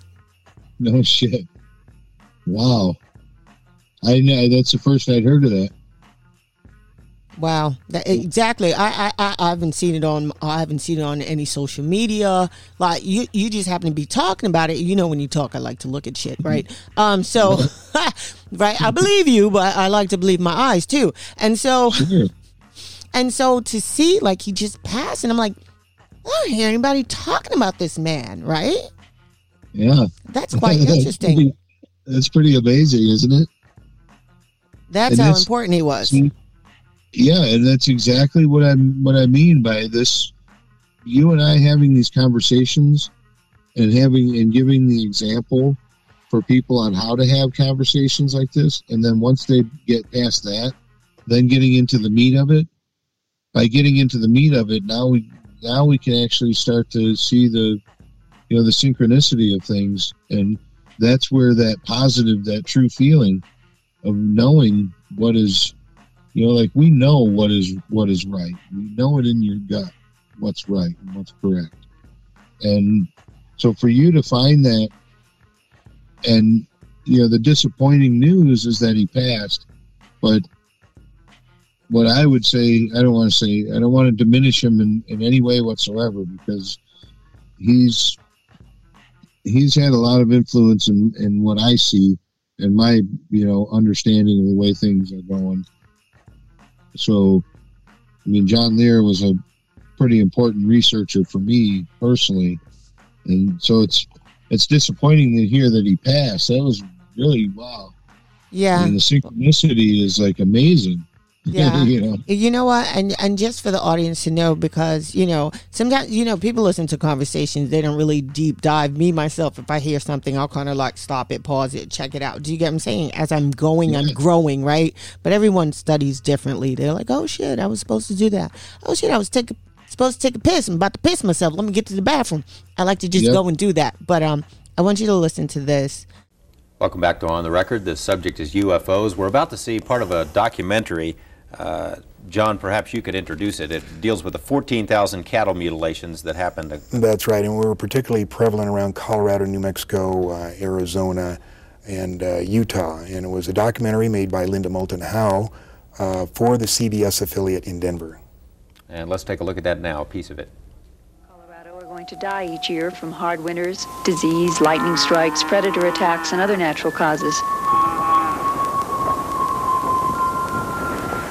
But in northeastern Colorado, another favorite spot for the mutilators, Tex Graves, former sheriff of Logan County, insists the 93 mutilated carcasses he investigated were not natural deaths. The very first one we had was southwest of Sterling. When we first looked at it, it was just unbelievable that you could take an animal and do this too without leaving some kind of track, some kind of evidence behind, such as cigarette butts, matches, handprints, footprints, but there was nothing. The animal looked almost horrible, and it was something that I didn't really want to believe then. And there was, we probably had 5 or 6 others before I really did believe something strange was going on. We had one up north where we believe the animal was paralyzed and was alive when it was being mutilated. An eye and an ear, the tongue, the rectal area was taken out, but the animal dug a hole with its head, but none of the other parts of the body moved, not even the legs. 6 north of town on a very hard pasture, almost like hard brick. We found tripod marks 12 inches across. The tripod marks were 14 feet apart. We found one set that had gone in the ground roughly 8 inches. And it would take a good post hole digger or shovel to dig in like this. It indicated something very heavy had sat down in this area, yet there was no tracks leading from it nor to it. Almost nightly when this was going on, we could pick out a very brilliant, huge, brilliant light in the sky. We had a newsman take pictures of it with a very high-powered lens, but all we got out of this was the movement of it and the light showing very brilliant. Several times we observed those smaller lights come out of this aircraft and then come down toward Earth. This huge brilliant light would hang in the air, and then when it would move, it could move up and down, backwards, forwards, travel very rapidly, and after a while these smaller lights would join up with the larger one, and then they'd disappear. Lou Gerardo is the chief investigator for the district attorney's office in Trinidad, Colorado. Extraterrestrials are the ones mutilating animals. What do you think the implications are then for this planet? Throughout the mutilations, all of us involved have been concerned with the possibility of the mutilations going from animals to human beings, understandably. Thank God to this point it hasn't happened. Whatever they're doing with the portions of these animals they are taking, I haven't the slightest idea. There's a reason for it. It's not haphazard. There's a pattern to it. I don't know. I think it's a wait-and-see game. What else can we do? If we do have beings from outer space doing this with the capabilities to do things like this, what can we as a human race do? If they have the knowledge and the technology that it looks like they have, we're powerless. So maybe it's a wait-and-see game. I can't see anything else to do. Well, he says the mutilations have not gone from animals to humans yet. You agree with that? There have been some humans. It's a very, very sensitive subject. I'm going to steer away from that. But I will tell you that since the beginning of this year, there have been over 200 animal mutilations on Long Island. It's supposedly a big secret. I know that there's 4 major law enforcement investigations, investigators working in plain clothes. On Long Island, New York? Yeah, Long Island, New York. We have an investigator working with us who's sending us videotape, and keeping us informed of what's going on. So it still is a problem. And you say it's food. That's what they're doing. Well, food or genetic experiments, take your choice. Now, it hasn't gone maybe to the point of where they're mutilating humans, but you do believe there are abductions. And you also believe that at one point there may have been some kind of a clash between American military forces and these UFO That's one of the stories when we began to discover what I call the Grand Deception was in 1979, and apparently there was some kind of clash. 1983 is the date that I call that we finally recognized that we had made a disastrous mistake. And that's when MJ-12 realized that they were in deep, deep trouble. They had made a deal with these people, and it had not worked out, and now the question was what to do. You got about a minute left. What would you like to say to people out there to prepare them for it? Now, you've made allusions a couple of times when I've had you on the program that something is coming. We've heard that before, something is coming. Why do you think something is coming? What's coming? And how should we get ready for it? There's really no way to get ready for it. The reason I think it's coming is because I have contacts within the government that tell me that they're bracing themselves for something, but they're not going to tell us about it. George, maybe the cover-up was in our best interest, maybe not. Maybe the government underestimated the intelligence of the American people and decided we just couldn't handle it. But let me tell you this, the truth is still the truth, and nothing can change that. Not the military, not the government, and not me. John Lear, thank you very much. It's Wow, always... wow.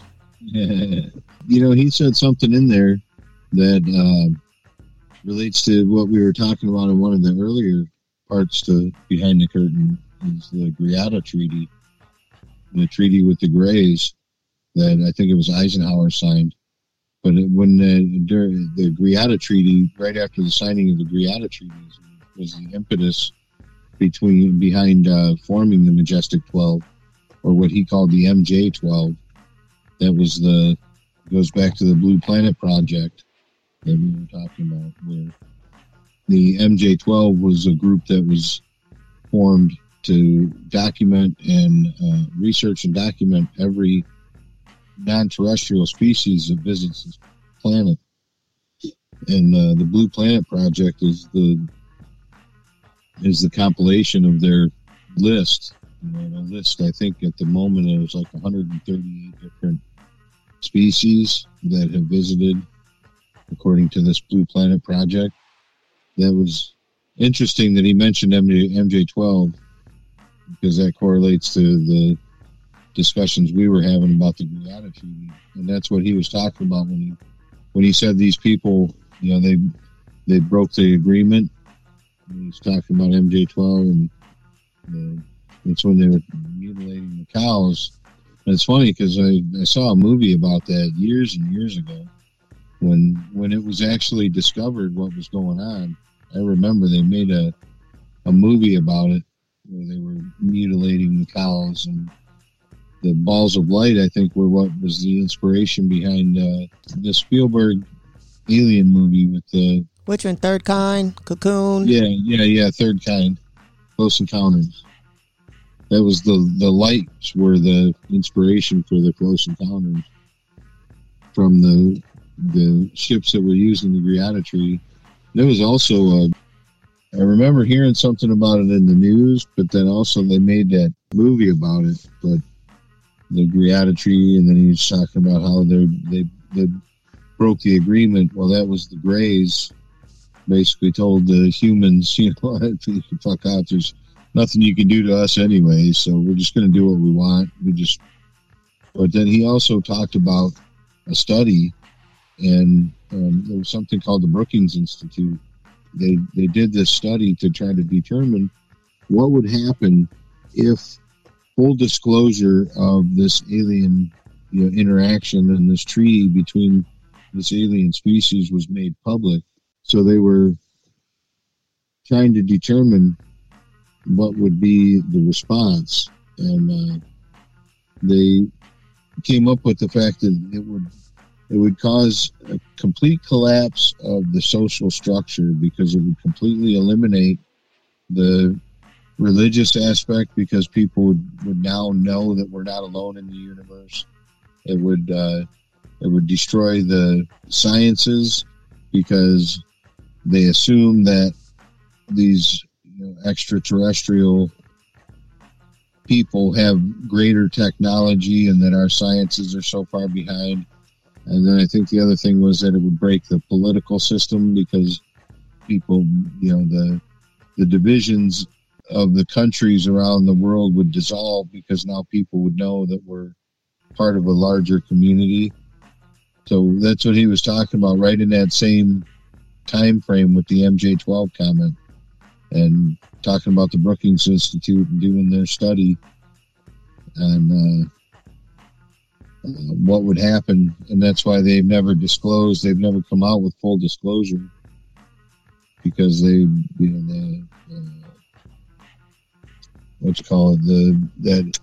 institute that that study that they did, research into what would happen. But John Lear is actually, I'm glad that he came up in the conversation. Thank you. I'm grateful to the universe that we get to talk about John, because he's got some. It's like paying homage, right? It's paying homage to someone, especially someone that freshly has just died. Yeah, that's amazing. Really, if I stop and think about it, I don't think I've ever actually had a conversation with somebody just in my circle of friends, not including the people that I've had conversations with in social media, whether I was doing like Instagram lives or whatever, because I know John Lear's name came up in some of those conversations, but just, a normal face-to-face conversation at the gas station or the corner store or whatever, at the bank, whatever, the subject of John Lear, I don't think has ever come up. And to have that interaction now where his name comes up, and then we, the very thing that we're discussing based on the first interview, the Rogan show with Bob Lazar, and then we just talk about John Lear, and then you pull that up and it's like a week ago, and he's been gone for a week, and we're already, as you say, paying homage. I'm just saying the man's ancestor, basically when people kind of go right with this place is so funny because you can be the greatest person that you are to the people that's in your life, and you could do so many wonderful things. And one of the things I've said to you was that my whole thing is this three-way of dying, that, and I know maybe that's the vanity that I do have, right? I'm not into the makeup and the hair and all that shit, but for me it's like, the first one is just the body ceasing to function. The second one is when they put you in the fucking grave, and the third one is in the future when someone says your name for the last fucking time. You're gone. Yeah. You get what I'm saying? That was so profound when you said that to me. Just to stop and to think about that, to ponder that for a minute, it's like I had never really thought about that at some point in the future, somebody would say your name for the very last time. Not on my watch. Not on my watch while I'm alive or I'm dead, because these radio motherfucking waves will be forever and ever if I have anything to do with it. And for looking at things from that perspective, it's like it just makes me so much more grateful to the way that, to pause for a second. I've always felt that before we decided to become what we are, we made a choice that is what we were going to become, right? So we wrote ourselves our own script, whether we were part of the universal consciousness and we were deciding to take this particular ride on our infinite Coney Island, and we're going to do this ride again, or for some of us, this may be the first time that we're incarnating as a person on this planet, in this realm, in this dimension, in this experience. So some of us may be having this experience for the first time. I mean, I can tell the ones that are here for the first time. Don't get me wrong. I can tell. Well, you might also have some that are here for the millionth time, or the billionth time. They might actually like it that much. But, so before we decided to become what we are, we basically wrote ourselves a script, and that's the script that we're playing in our experience that we're having. And so we decided what we were going to do and what we are before we even became it. And for me, when you had said it that way, it was so freaking profound, because it's like, that within the parameters of the experience that we're having now, right? So I like to tell people that the religious system or the belief system that you adhere to, right? You're giving consent to be ruled by the dictates of that belief system, right? So if you're, say, a Christian or a Muslim or a Buddhist, or you are a leftist or a rightist, or you are,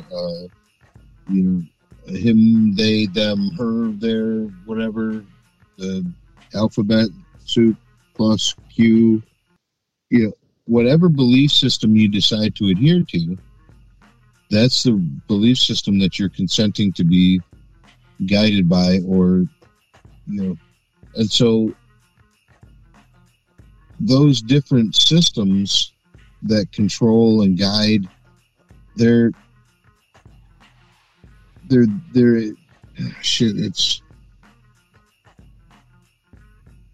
those systems that are put in place are designed to keep us from understanding, what you and I understand and converse about.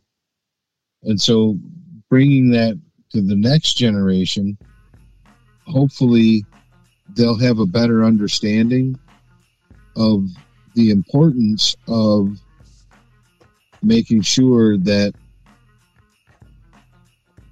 in the infinite future, the availability for somebody to say your name is left there. And I'm forever grateful to you for allowing me that opportunity. Not everybody in the world gets that opportunity. Social media is... I'm gonna keep it real with you, and I just said this to another host tonight. Tomorrow it's Ms. Max. She's gonna do an interview with Sophia Stewart, and she said to me, "Oh my God, I am so internally grateful to you. I would probably never meet this lady." And I said to her, "Let's pretend I'm not here. What is for you is for you." Yeah, right. Yeah, do you get what I'm saying? What is for you is for you. I think about William Cooper and how he did a show called The Hour of Our Time, or The Hour of the Time. I didn't know that's what his show was called when I decided to call this The Hour, even though we'd be going over the hour. But it's like it's almost like it's part of the whole DNA thing, right? We just carry on and we go on through, what is that? 6 degrees of separation, where you will find your way through the journey, right? You're here, in the mall, you're here, and you're trying to go over there. Okay, you'll take the escalator. Okay, I'll take the elevator. Okay, I'll take the steps. I'll go downstairs first. It just depends on how people get there. Now, some people just like standing in the same fucking spot, but that's on them. And so, for me, I thank you. I thank you for the compliment. But, brother, in your own right, you are brilliant. And when I say brilliant, it's because you took the time to sit and listen to something that most people would hear and just reject it. Do you get what I'm saying? You're a man of faith. And you've been through different periods in your life where you're like, well, this is where I'm at now. I didn't start here. And when I got to the middle, I wasn't here. Do you get what I'm saying? So I want you to, I really want you to expound on to the audience. How did you get here? Like, what was that first thing that you heard that made you go, oh shit, why can't I identify with this shit right now? Well, I mean, for me, it's really been a lifetime almost you know, because of the person that my mom was. You know, she gave me a book as a young man, and I always had a vivid imagination.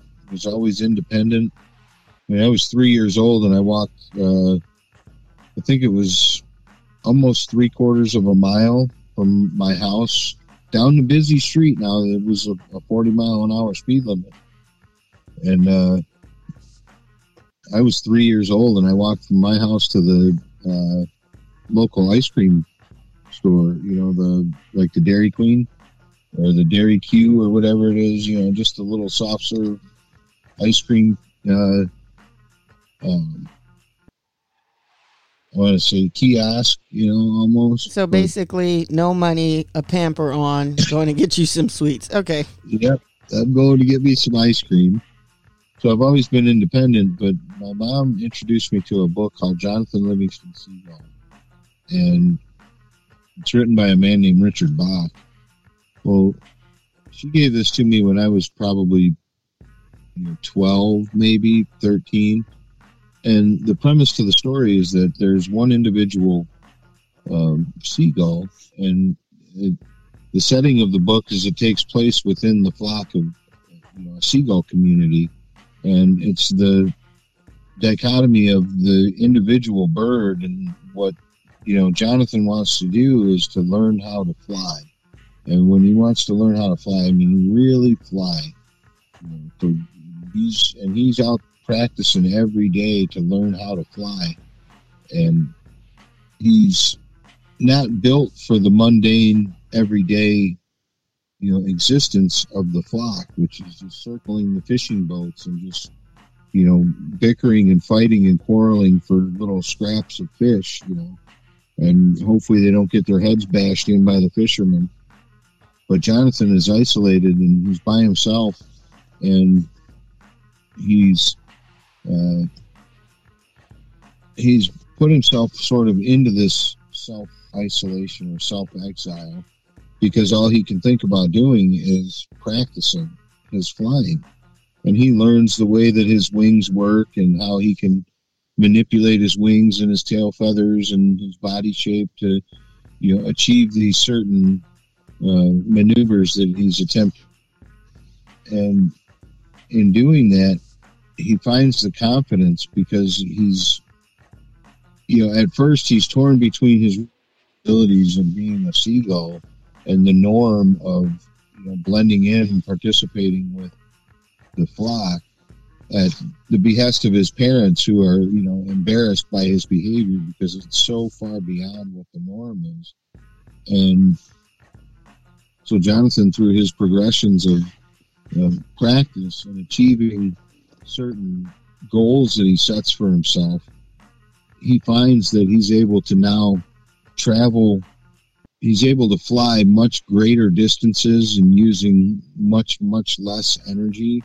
So he's capable of flying a lot further inland away from the sea.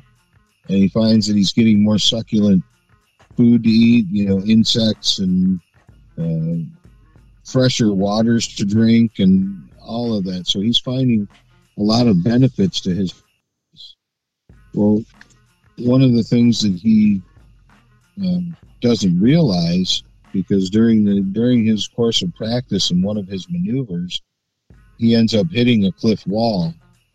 But in the instant that he hits the cliff wall, there's this flash of light, and he's transformed into a newer, greater version of himself, that when he sort of levels up, so to speak, for lack of a better way to paint it, when he levels up to this next incarnation, his base abilities are, he's a novice at this new level, and his novice abilities are like infinitely greater than his expert abilities at the level he just left, right? And so the idea is that through this self-exile and this isolation that Jonathan puts himself into, he not only does he learn the benefits of the techniques that he's teaching, but he's also learning how to survive on his own away from the flock, and that he's discovering that, you know, there's confidence in by walking your own path, you know, and being the lone wolf. There's confidence in that. And, you know, my mother gave that to, I think, all of her children, a copy of it to read at that age. And, you know, what that did for me was it allowed me to think more along the lines of the impossible, you know, and sort of not necessarily adhering to the standard description of what the impossible is, you know, if that makes sense. Well, I have a saying, right? Nothing is impossible. There are things that are improbable, but at the end of the day, with multi-universes and different universes and Milky Ways, everything is fucking possible. Yeah. Well, I've come to learn at the age that I'm at that all possibilities exist at the exact same moment. You know, so it's at this all time, everything, it all exists simultaneously at this particular instance. You know, so at this particular instance, not only are we in the experience that we're in right now, but we are also, you know, having the experience as George Washington.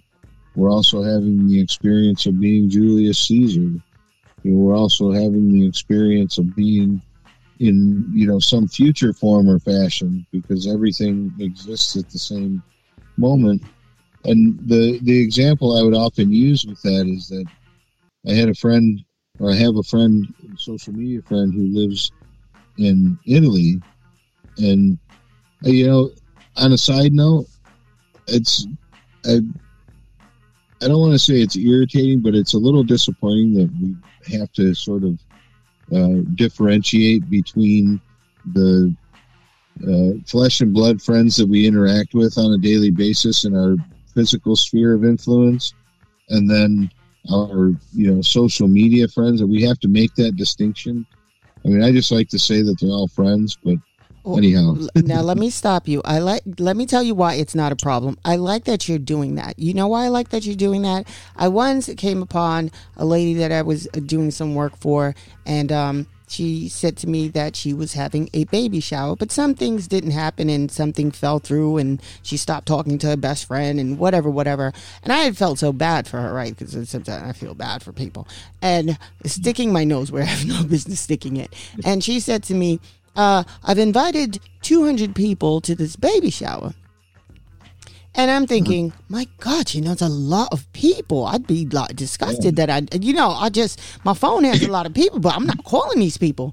And do you know that the 200 people she was talking about, the 180 people were from Facebook?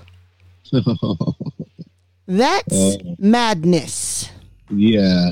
She invited the people from Facebook to her baby shower. I'm about energy. I'm about energy, and sometimes what goes on behind the keyboard is behind the keyboard. Now, would I like to come visit you guys and play a video? Hell fucking yeah, because I feel like we're family. Do you get what I'm saying? Yeah, but absolutely. As far as me going to meet the fucking 4,000 people on my Instagram, right.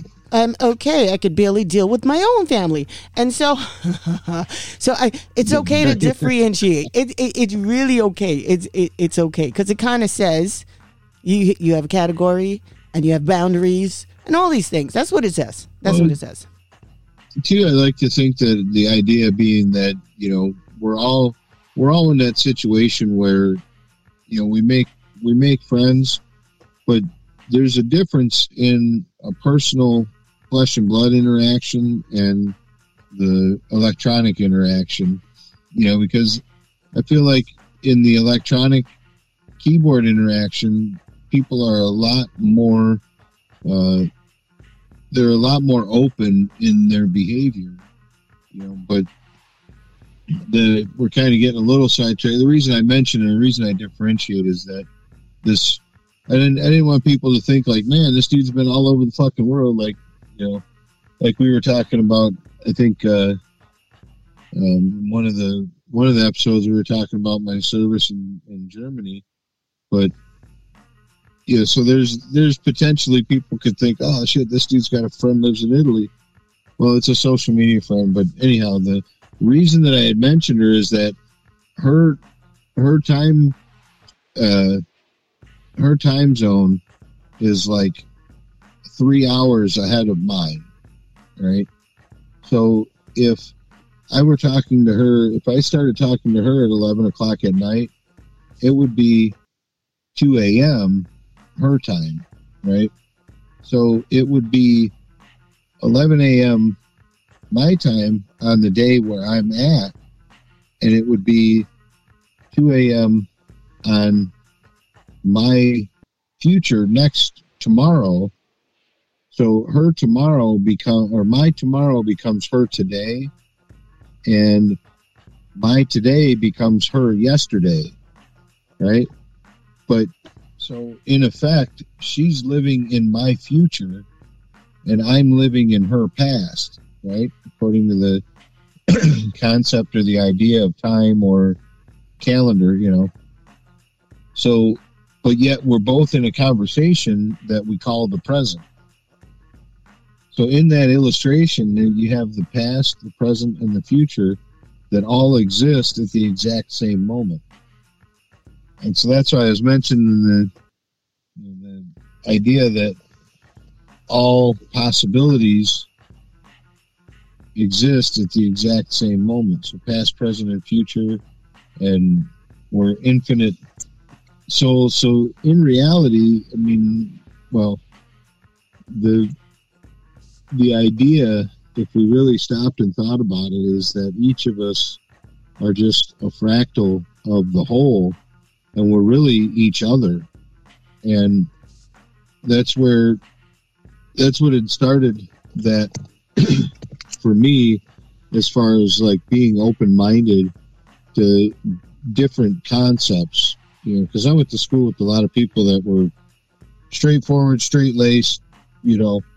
My dad was like that. He was, you know, he got his news from the newspaper, and no matter what, and he was watching the local news every day. And I mean, that's how I knew who some of the more infamous local broadcasters were. You know, I was watching every day with him, and so he was one of those where he was, you know, fully in lockstep with the system. And my mom giving me that book, it prepared me to be more open-minded. And then I'd heard something about, because I had a son, my middle son is actually vaccine injured. And I don't have the documentation, I don't have proof, I don't have anything to back up that statement other than the fact that I know that he was vaccine injured, you know?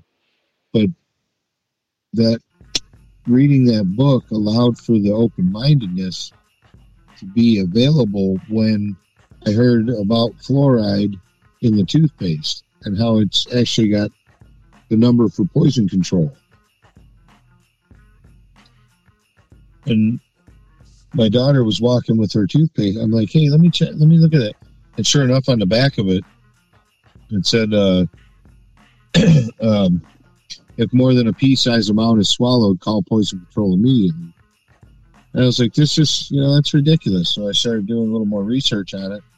And then that's when I found that documentary, Fluoride Poison on Tap. And you know, I've watched it several times. And there was a couple of things in there that led me off into another direction, and so that's what really started. And then I got into the vaccine-related issues, and because of what happened with my son and his disposition and just the physical attributes, and I started researching vaccines, and when I started learning there, it was just like, that just opened the book up to so many other mindsets or other possibilities. And that's when I started to question even my belief system at the time. And that's when I discovered the Anunnaki and was like, yeah, okay. Now I'm fully, my antennae are fully extended, Wow. Well, too, that same author, Richard Bach, I wanted to mention another one of his books called The One, pardon me. And it's the idea and the premise behind it is that him and his wife are on a seaplane, and when they land on the water, immediately they're sort of shipped into these various experiences where they see themselves. Like, it starts off in their memories, and like an example would be when they touch down on the water, it suddenly flashes to their honeymoon, and they're themselves, him and his wife on their honeymoon. And the scene that plays out is he and his wife go and do their honeymoon dinner, and they dance together or whatever, and walk the beach, and then go back to their room. And well, then as they're riding in the elevator from their hotel room to go to dinner, they encounter like an older couple, that have weathered with age, and they're set in their ways, but they're the old grandma and grandpa couple in the elevator with them. And then they're the newlyweds, and then maybe somebody else in the elevator was like the mom and dad that have a couple of kids, the little family. And so they take this elevator and go to dinner, but then the scene ends and they're back in their seaplane and they're taking off, and then they fly, and all they see is just open water. There's no land masses or anything. It's all just open water. And then when they land again on the sea, then it flashes, and now this time the scene might be the same, but instead of them being the newlyweds in the elevator, they're looking through the eyes of the old couple, right? And then they'll go through it again, and then they might be looking through the eyes of the family. And so then, they meander off to dinner into their seat at their booth, and they look around the restaurant and they see the guy that's sitting there, eating his breakfast with his newspaper, or they see the same family that's got the couple of kids, putting them in the, putting them in their high chairs, and then they might see the high school kids that are meeting at that restaurant for a first date, getting ready to go to a movie. And so each time they go through a scene or this process, they look through the different eyes. And so the idea is that if we stop and we think about it, we can all see ourselves in the different scenarios that play out. So, like, for example, if you're sitting down at a restaurant and you're people watching, or if you're at the mall and you're just people watching, you can, if you watch and observe, you can actually put yourself into that exact scenario that you're watching unfold, and you can picture it from a point of view perspective, because in one form or another, you've been there, you've had that experience. And so that it leads to the idea that we're all one. And it goes back to that kind of that collective consciousness that, with everything all existing, that fractal kind of existence with all of us together that are one. And if we look at it that way, then we can begin to see ourselves in each other, and that can be beneficial because of our own self-preservation instinct. So if we can see ourselves in others, we would be more likely to show kindness to them because we see ourselves. You know what I'm saying? So we're kind to ourselves. So we would do that to them because we see ourselves in them. No, I totally get it. And they're a fascinating couple of books. I like the way he writes too. Well, I have a question for you, right? Because the whole time I was like checking out that whole John Lear thing, and they were talking about the mutilations of the cattle, and they said, well, thank God it hasn't happened to humans. And I thought to myself, well, there's fucking 9 million people that go fucking missing every year in the United States. Oh, yeah. Hello, right? And then I thought about something. He says, it's almost like we're waiting because they're coming for us. And I'm going to have a moment. I'm going to have an optimistic look at our government. They can't say I haven't been nice. I'm going to be nice for once. What if they knew that they were looking to pick us off one by one? And they told us in 2020 about this Wuhan COVID China, well, as Trump says it, this thing to kind of have us stay inside. Right? Because how else would you get people to stay inside? Tell them that you can't say the monster's coming. You have to make up something else. You can't say aliens are coming because people are going to look outside because we're nosy sons of bitches. Yep. And so what if the whole thing was for them to protect us?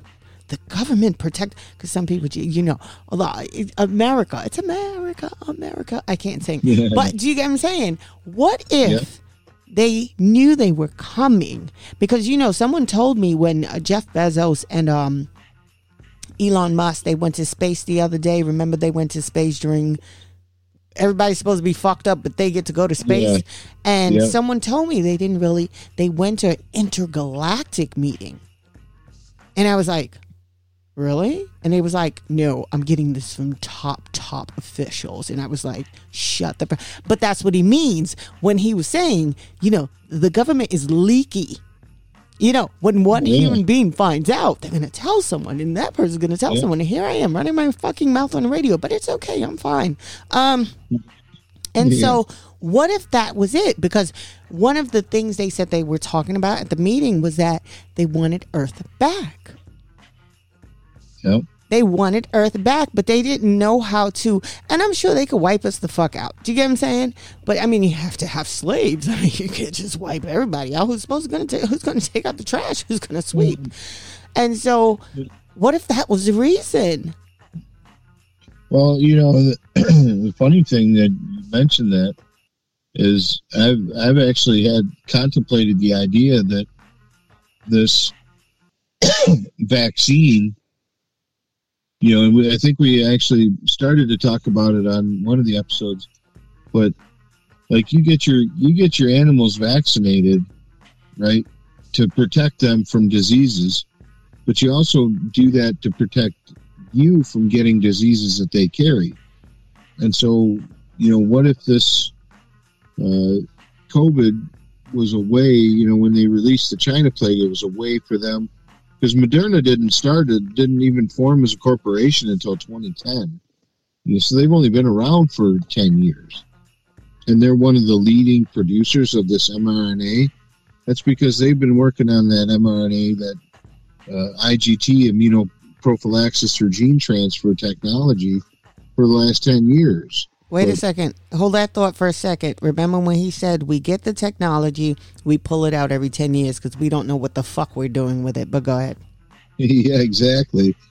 Well, I thought that maybe this China plague vaccine was to inoculate the populace against some of to inoculate us, to prevent us from spreading diseases to the non-terrestrials that are going to be introduced. Because that's part of Project Bluebeam. God damn it, Mike, I thought the same thing. What if this thing was something that, because they have to, they can't touch us. We're disgusting. We are disgusting creatures. And this is the only way for them to be able to come into contact with us. Actual physical, Yeah. because what I've speculated is that they've done it in order to prepare people to be more docile when it comes to the frequency changes and some of the terraforming that they're doing. I'm seeing, just so you know, and I need to make the announcement for. I'm gonna pause my thought for a second, and I'm going to explain to these shadow creatures that are flying around my truck. If you guys want to maybe sit down and enjoy the conversation, show yourselves, that's fine. But stop trying to frickin' distract me from what I'm talking about. All right? Sorry about that. I keep seeing them out of the corner of my eye, and it's like, okay, enough's enough already. You got my attention. What do what do you want to know? Wait, they're lights. Yeah. Yeah, well, it's just, I'm in the middle of trying to say something. I keep catching one of these shadow creatures shadow people out of the corner of my eye. And, it's like, I get it. I've got kids and I understand how they behave and when you're in the middle of, and it's usually one of the most profound, like prophetic, like most wisest things that you've come up with in your entire existence.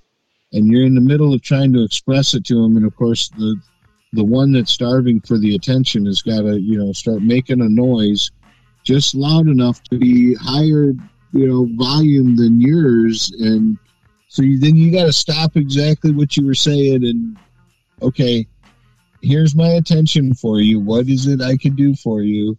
And then they look at you and go, oh, I don't know. Well, here's the thing, right? And I know you were going on to another point when you talked about shadow people. Normally, I too see shadow people. I like to tell people I've not been diagnosed. I've gone to therapists. There's nothing wrong with me. I am just, I've been through trauma. It is what it is. And so one time, sometimes you kind of like, you'll see them darting across or walking or just like in the corner of your eye or something like that in the streets. I hate driving at night because that's when I see them a lot. And I'm like, oh shit, I'm about to run somebody over, and turn this into, I know what you did last summer or some shit. And basically, this one time I had missed it. My friend saw a shadow person walk into a man standing at a bus stop. Yeah. So now when you were saying what you're saying, right, because you're being, the word is profound, right? You're like tapping into something. Who's to say that one of them hasn't just entered you and the rest of them are looking at the one that's in you? It's like, get the fuck out of him. Yeah, right. Well, see, the thing is that the potential is there for that. However, when we make our disclaimer at the beginning of the show, I say that with an authority that is, I know and I understand well within the depths of my spirit that I have the authority to conduct myself as an equal.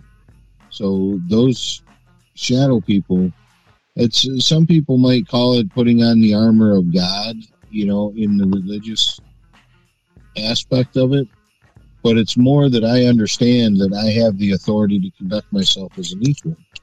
And, the parameters of this existence, the physical and the emotional, the spiritual, the container, all of it, it runs on a vibrational frequency, and you have to have that harmony.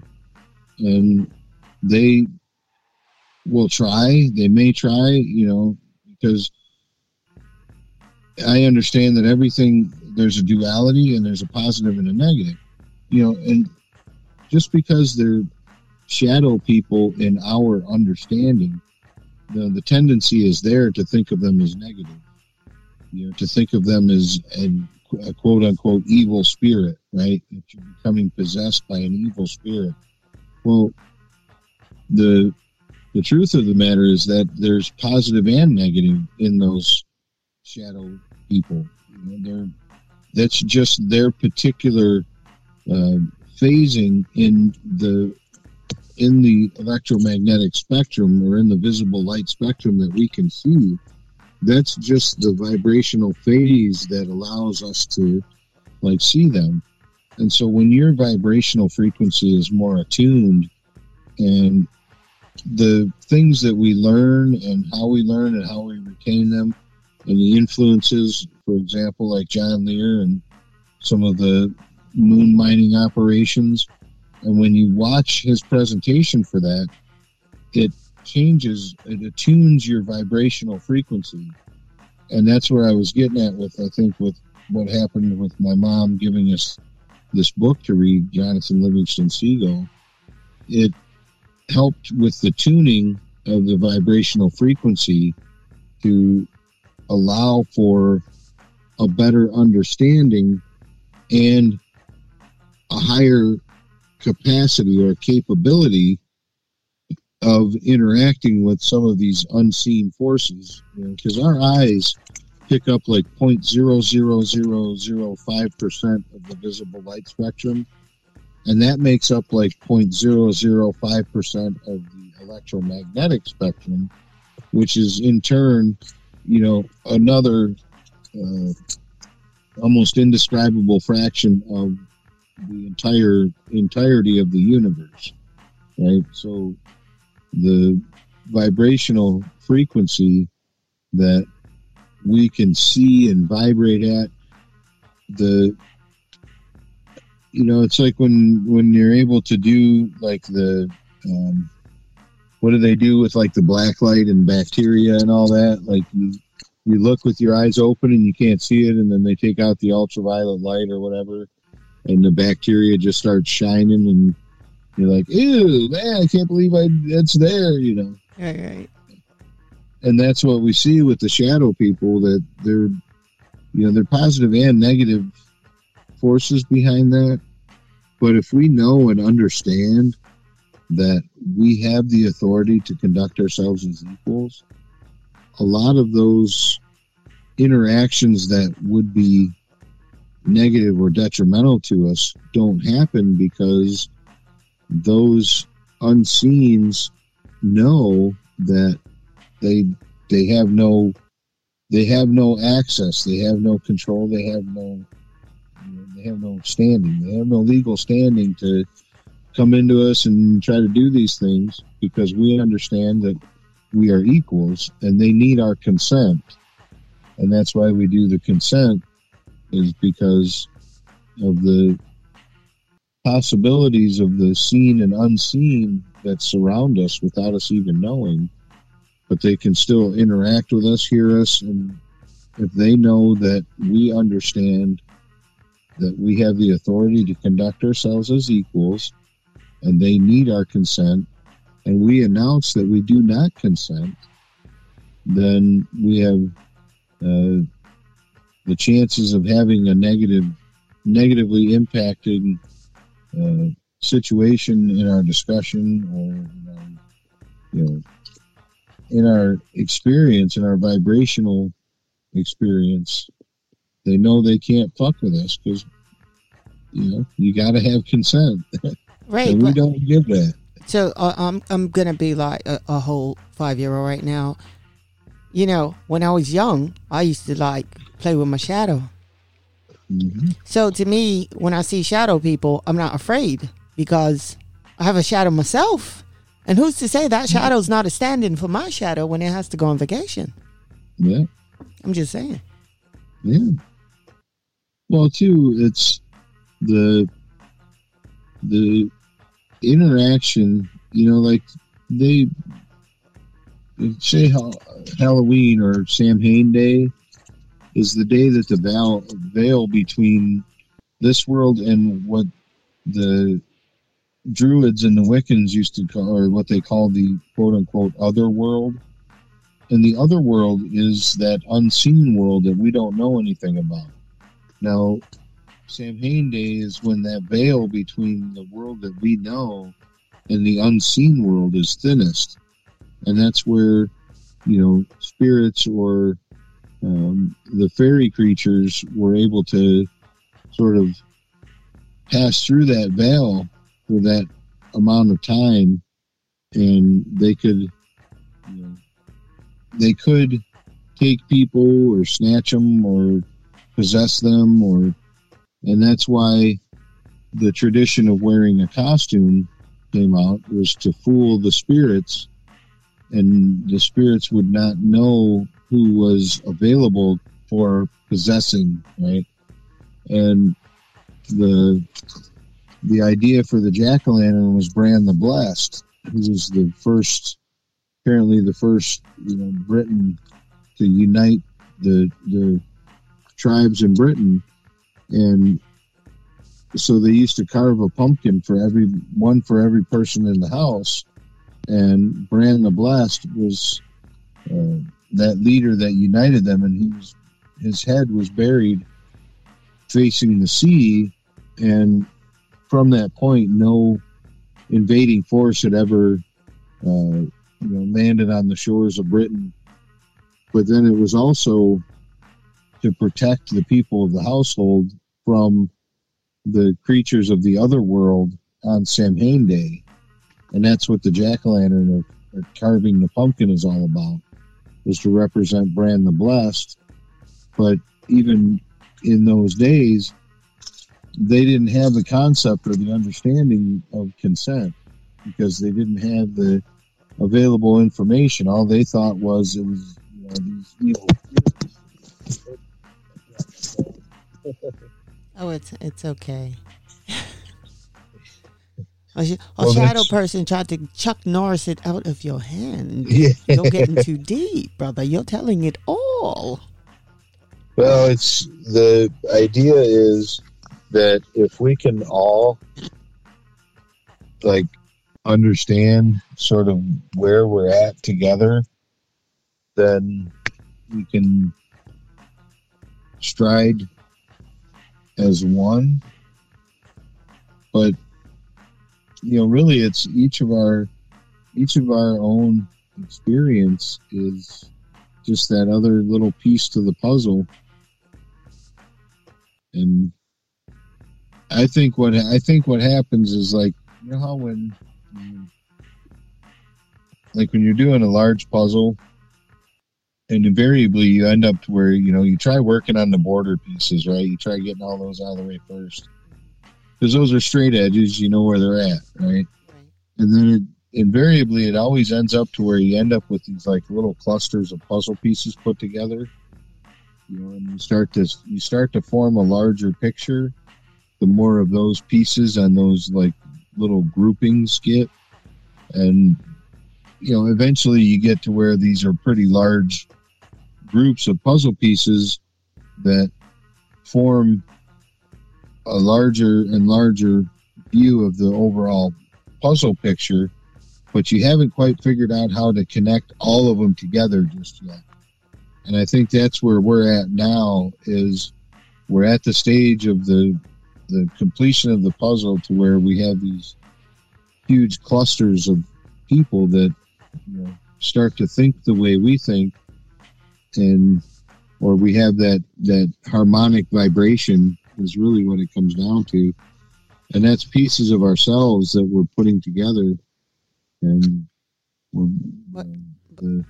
but Mike, now that you've touched on the puzzle, the fact that they were talking about Bob and the other guy that couldn't clearly state what the fuck he wanted to say about the damn Wilson memo.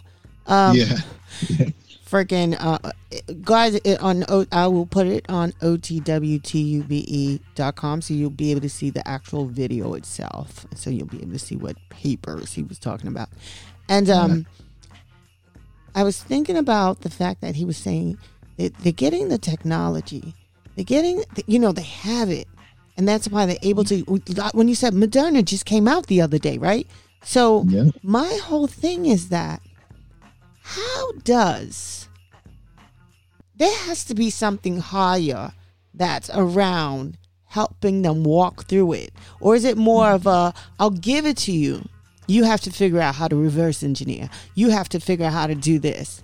It's something the elder said to me today. When someone says, I need help means what? You're carrying some boxes. I kind of help you, right? I kind of take one part of the box. He says, the elder says to me, that's not what help means these days. Help means, I say, Mike, I need help with these boxes. And then I take a fucking seat while you fucking bring the boxes back and forth for me. Do you get what I'm saying? So you have to say assist, right? We have to change the way we talk because some people just go, I'm entitled, yay. So my whole thing is, are the aliens or the Anunnaki or the GG people, not GG because they were the slaves, but... Well, wait a second. Hold on. Go. No, the distinction with the Ajiji, right? There's a lot of people that think that the Ajiji were an inferior sort of class of people from Nibiru. Right, that's what I read.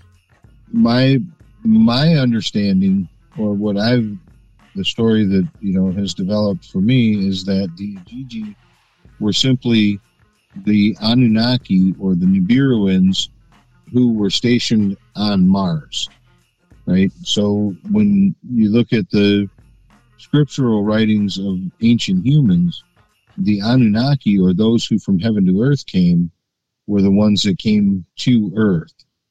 But the ones that stopped at Mars were the Ajiji, or those who from far away observed, were the biblical watchers, right? So you have the biblical Nephilim, who were the Anunnaki that came to Earth, and the biblical watchers were the Ajiji, who were stationed on Mars.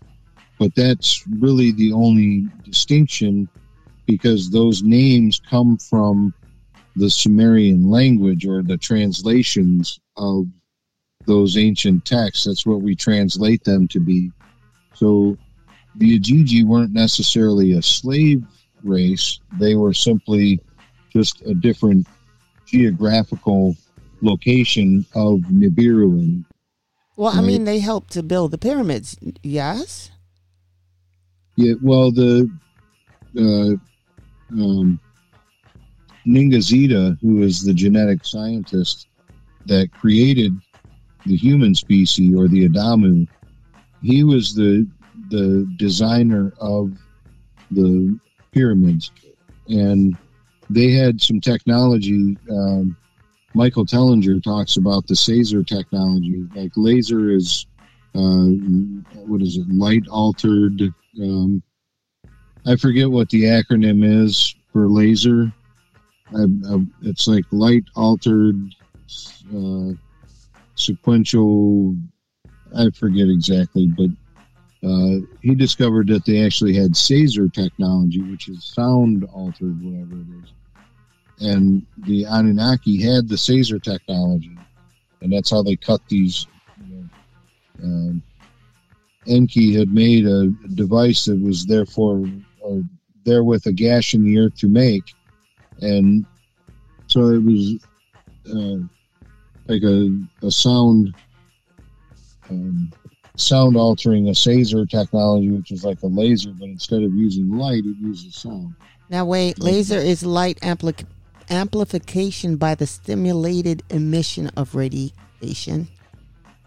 Okay, so light amplified stimulation. So it's the stimulation of the emitting radiation, right? Or what was it, energetic radiation? It was emissions. So it's stimulated emissions of radiation. Very interesting. Right, so light amplified. So it's the light amplified stimulation of the emissions, and then you have a sound amplified stimulation of the emissions, right? So the emissions are the little particles, and they radiate out, and then the light amplifies that, and that's what, it amplifies the stimulation, and that's what creates the laser beam. Right, the same laser beam that cats go fucking crazy over, and so the fact that they can see certain spectrums and probably see the laser beam coming from the laser pen is probably like them tripping on fucking acid. Cat people. Exactly. Yeah, like they're hallucinating. Yep, like they're getting the hallucinogenic effect. But they have the Caesar technology as well, which the builders of the pyramid, or Ningazita, the designer, because the pyramid actually contained like a crystalline technology. And in the Pyramid Wars, when Marduk is locked within the Great Pyramid. Before they seal it, Ningazita actually goes in and removes and destroys some of the crystals in order to prevent Marduk from getting his hands on it. And that's where, because like we talked about in an earlier episode, there's 4 reasons the pyramids were built. And that is the monument to the Anunnaki that survived the flood, the Artifice Mount, which was before the pre-diluvial establishment was between a couple of mountains, naturally formed mountains, Mount Ararat, and then it had Mount Ararat before the flood had a twin, and that was the landmark that the shuttlecraft or the celestial chariots would use when they were landing in that area of the world. Well, they would use those mountains as sort of their landmark, and once the flood happens and it destroys one of the mountains, well, then the Artifice Mount or the artificial mountain is made to create the other side of that landmark, that landing corridor. And then it was it's the monument to the survivors. It's the artificial mountain to create that sister mountain for Mount Ararat. Then it's also a beacon, which that's where the crystalline technology inside of the pyramid was used to create this beacon or a light, a laser that would shoot off into space infinitely. And so that's so you have your the big Carillion ships that would, your star cruisers that would go from planet to planet. And so your star cruisers would know where to orbit the Earth by looking and seeing the beacon coming from the Great Pyramid. And so that's where they would park the big star cruisers, and then they would send the celestial chariots, the shuttlecraft, would go down to the surface and back. But then the 4th reason it was built is that it was like almost an egg timer, because the pyramid on 2 days of the year, which is I think it's the spring equinox and the fall solstice or whatever, or the spring, is it? Yeah, because it's the spring equinox, the summer solstice, the fall equinox, and the winter solstice, right? I believe it was on the equinoxes in the spring and in the fall, where when the sun hits the pyramid just right, you can see that it's actually an 8-sided pyramid. It's not 4-sided, because each one of the sides that you can see every day is actually slightly concave, and you only get it with the sun in a certain position on the, like I said, I believe it was the equinoxes, but I could be mistaken. But that would tell the resource-laden ships that had been packing up for a year or for that 6 months or whatever. It would tell them that's okay, it's time to take off and take your shipment to the way station on Mars, and then send the new ships for the new loads down. And so that would be, it was kind of like that egg timer. So when they could see the sort of that 8-sided pyramid, they'd know, okay, we got to take our shipment.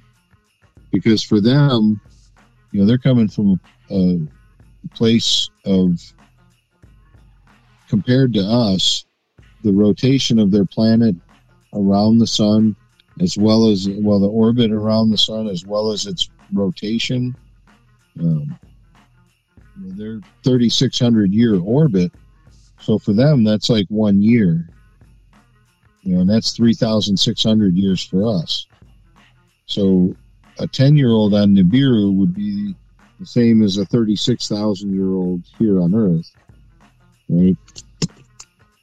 And so they had this technology for the pyramids, and Ningazita, who is the guy that did the genetic alterations to the native hominid that added the Anunnaki gene to create the Adamu, or he who is of the earth, that first earthling with the blood red skin.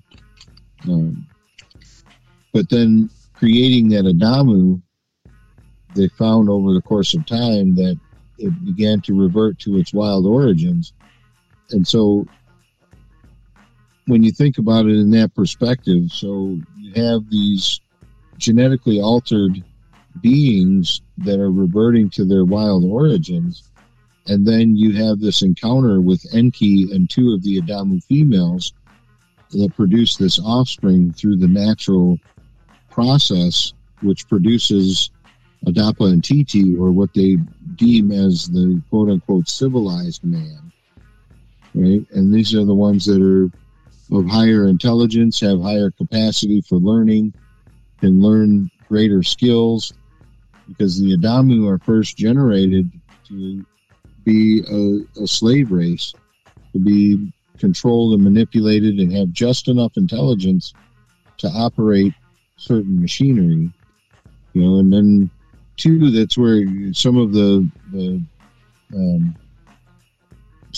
other kind of theories, or, well, I shouldn't say theories, but some of the other information that's come to me is it has to do with the melatonin, and melatonin in the skin is related to the first workers, the Adamu workers, because some were made to work in the mines and some were made to operate the machinery on the earth, on the surface. Well, they had a crystalline technology that they used, and so this crystalline technology had some radiation which was given off by these crystals, and melanin is a natural protection against radiation. So the more melanin in the skin, the darker the skin. Well, when you're working down in the mines, you don't need the protection from the sun on the surface that you would if you're operating this crystalline technology that's radiating a certain amount of energy in conjunction with the radiation you're getting from the sun, which hence would explain why the workers on the surface who were operating the heavy equipment and the heavy machinery were darker skinned than those who were working in the depths of the mines with the hammers or the laser equipment. And so it explains a lot of where we were, but then there's also the distinction between the primitive worker and the civilized man, because now you fast forward into the time where we're at, and you can imagine over the course of the generations and the population explosion how the intermingling of the Adamu, who were the lesser intelligence, and the civilized man, and so it leads you down to all kinds of different paths. Wow. Yeah, I believe. Oh, we're coming up almost on the third hour. I didn't get to finish the hour. I didn't get to ask you any questions for it. So we're going to have to do this again. That'll be the trademark. That'll be the trademark for the show, is that it's, we gotta finish asking the questions. Yeah, that as my co-host Drew would say, hello, it's a show. Let's get back to the show. Hello, can we get back to the show, please? Okay, we're coming off topic now. It's just like, oh my gosh, he's better than the adults. Yeah. Well, I think that considering that it's kind of a weird dichotomy for me, because I go in with the mindset that we're on radio and that everybody in the universe, everybody in known existence will have an opportunity to hear us. And yet the the realization that we have an intimate amount of physical listeners, but the conversation that we have, it's always so organic, and it's just so natural that it's like you said, we're coming up on the third hour, and I mean, I know we've been sitting here talking for a while, but it's like we're just having a conversation, like giving you a call. Hey, what's up? What's up, pal? What's up, buddy? I promise you, all that's missing is a nice glass of beer for me right now, Yeah, I would agree on that in a certain respect, but for myself, I had to put it down about 14 years ago. Oh, I will drink for you. Don't worry. All right. I appreciate that. I want to thank you for coming on the hour. You guys have been listening to onthewakeupradio.com. We'll be back with, Mike, Uncle Mike, exposing the skyline. Check out Compound Knowledge. It's still there, but also in that album is the first 3 parts of Behind the Curtain. This is the 4th installment, and it'll be up soon, and then you can check it all out, and we're going to come back with a 5th one. And so, like The Fifth Element, right? That movie. And hey, there you go. And so I've enjoyed you for coming through, gracing us with your knowledge, and just being grounded and cool and just fucking awesome all fucking day. I appreciate that, Cindy. Thank you. That's a wonderful compliment. And all that love and adoration is returned to you in kind. Oh, thank you. When you were talking about the first book your mom ever gave you, this is one of the first songs my dad ever gave me. He bought the CD for me. It was Tracy Chapman's Crossroad, and I couldn't stop listening to Sub City, and so I'll play that while we go out. Thank you.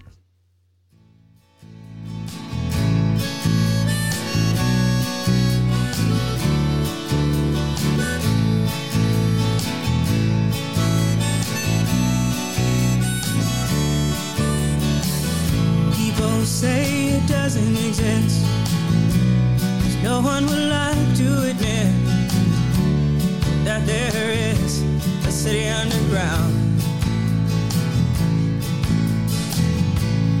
People live every day off the waste and decay, off the discards of their fellow man.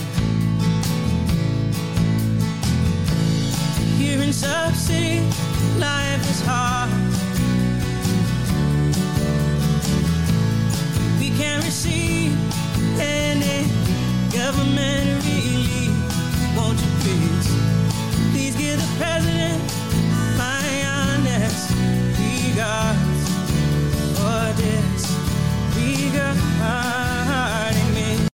Flawed individual. Thanks for keeping the lights on, Deang. Cindy Ashby Production. On the Wake Up.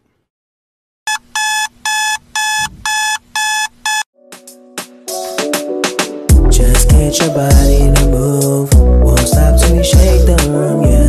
Just get your body to move. Why do I need to? Why do I need to? Let On the Wake Up play. Won't stop till they hear what we say, yeah.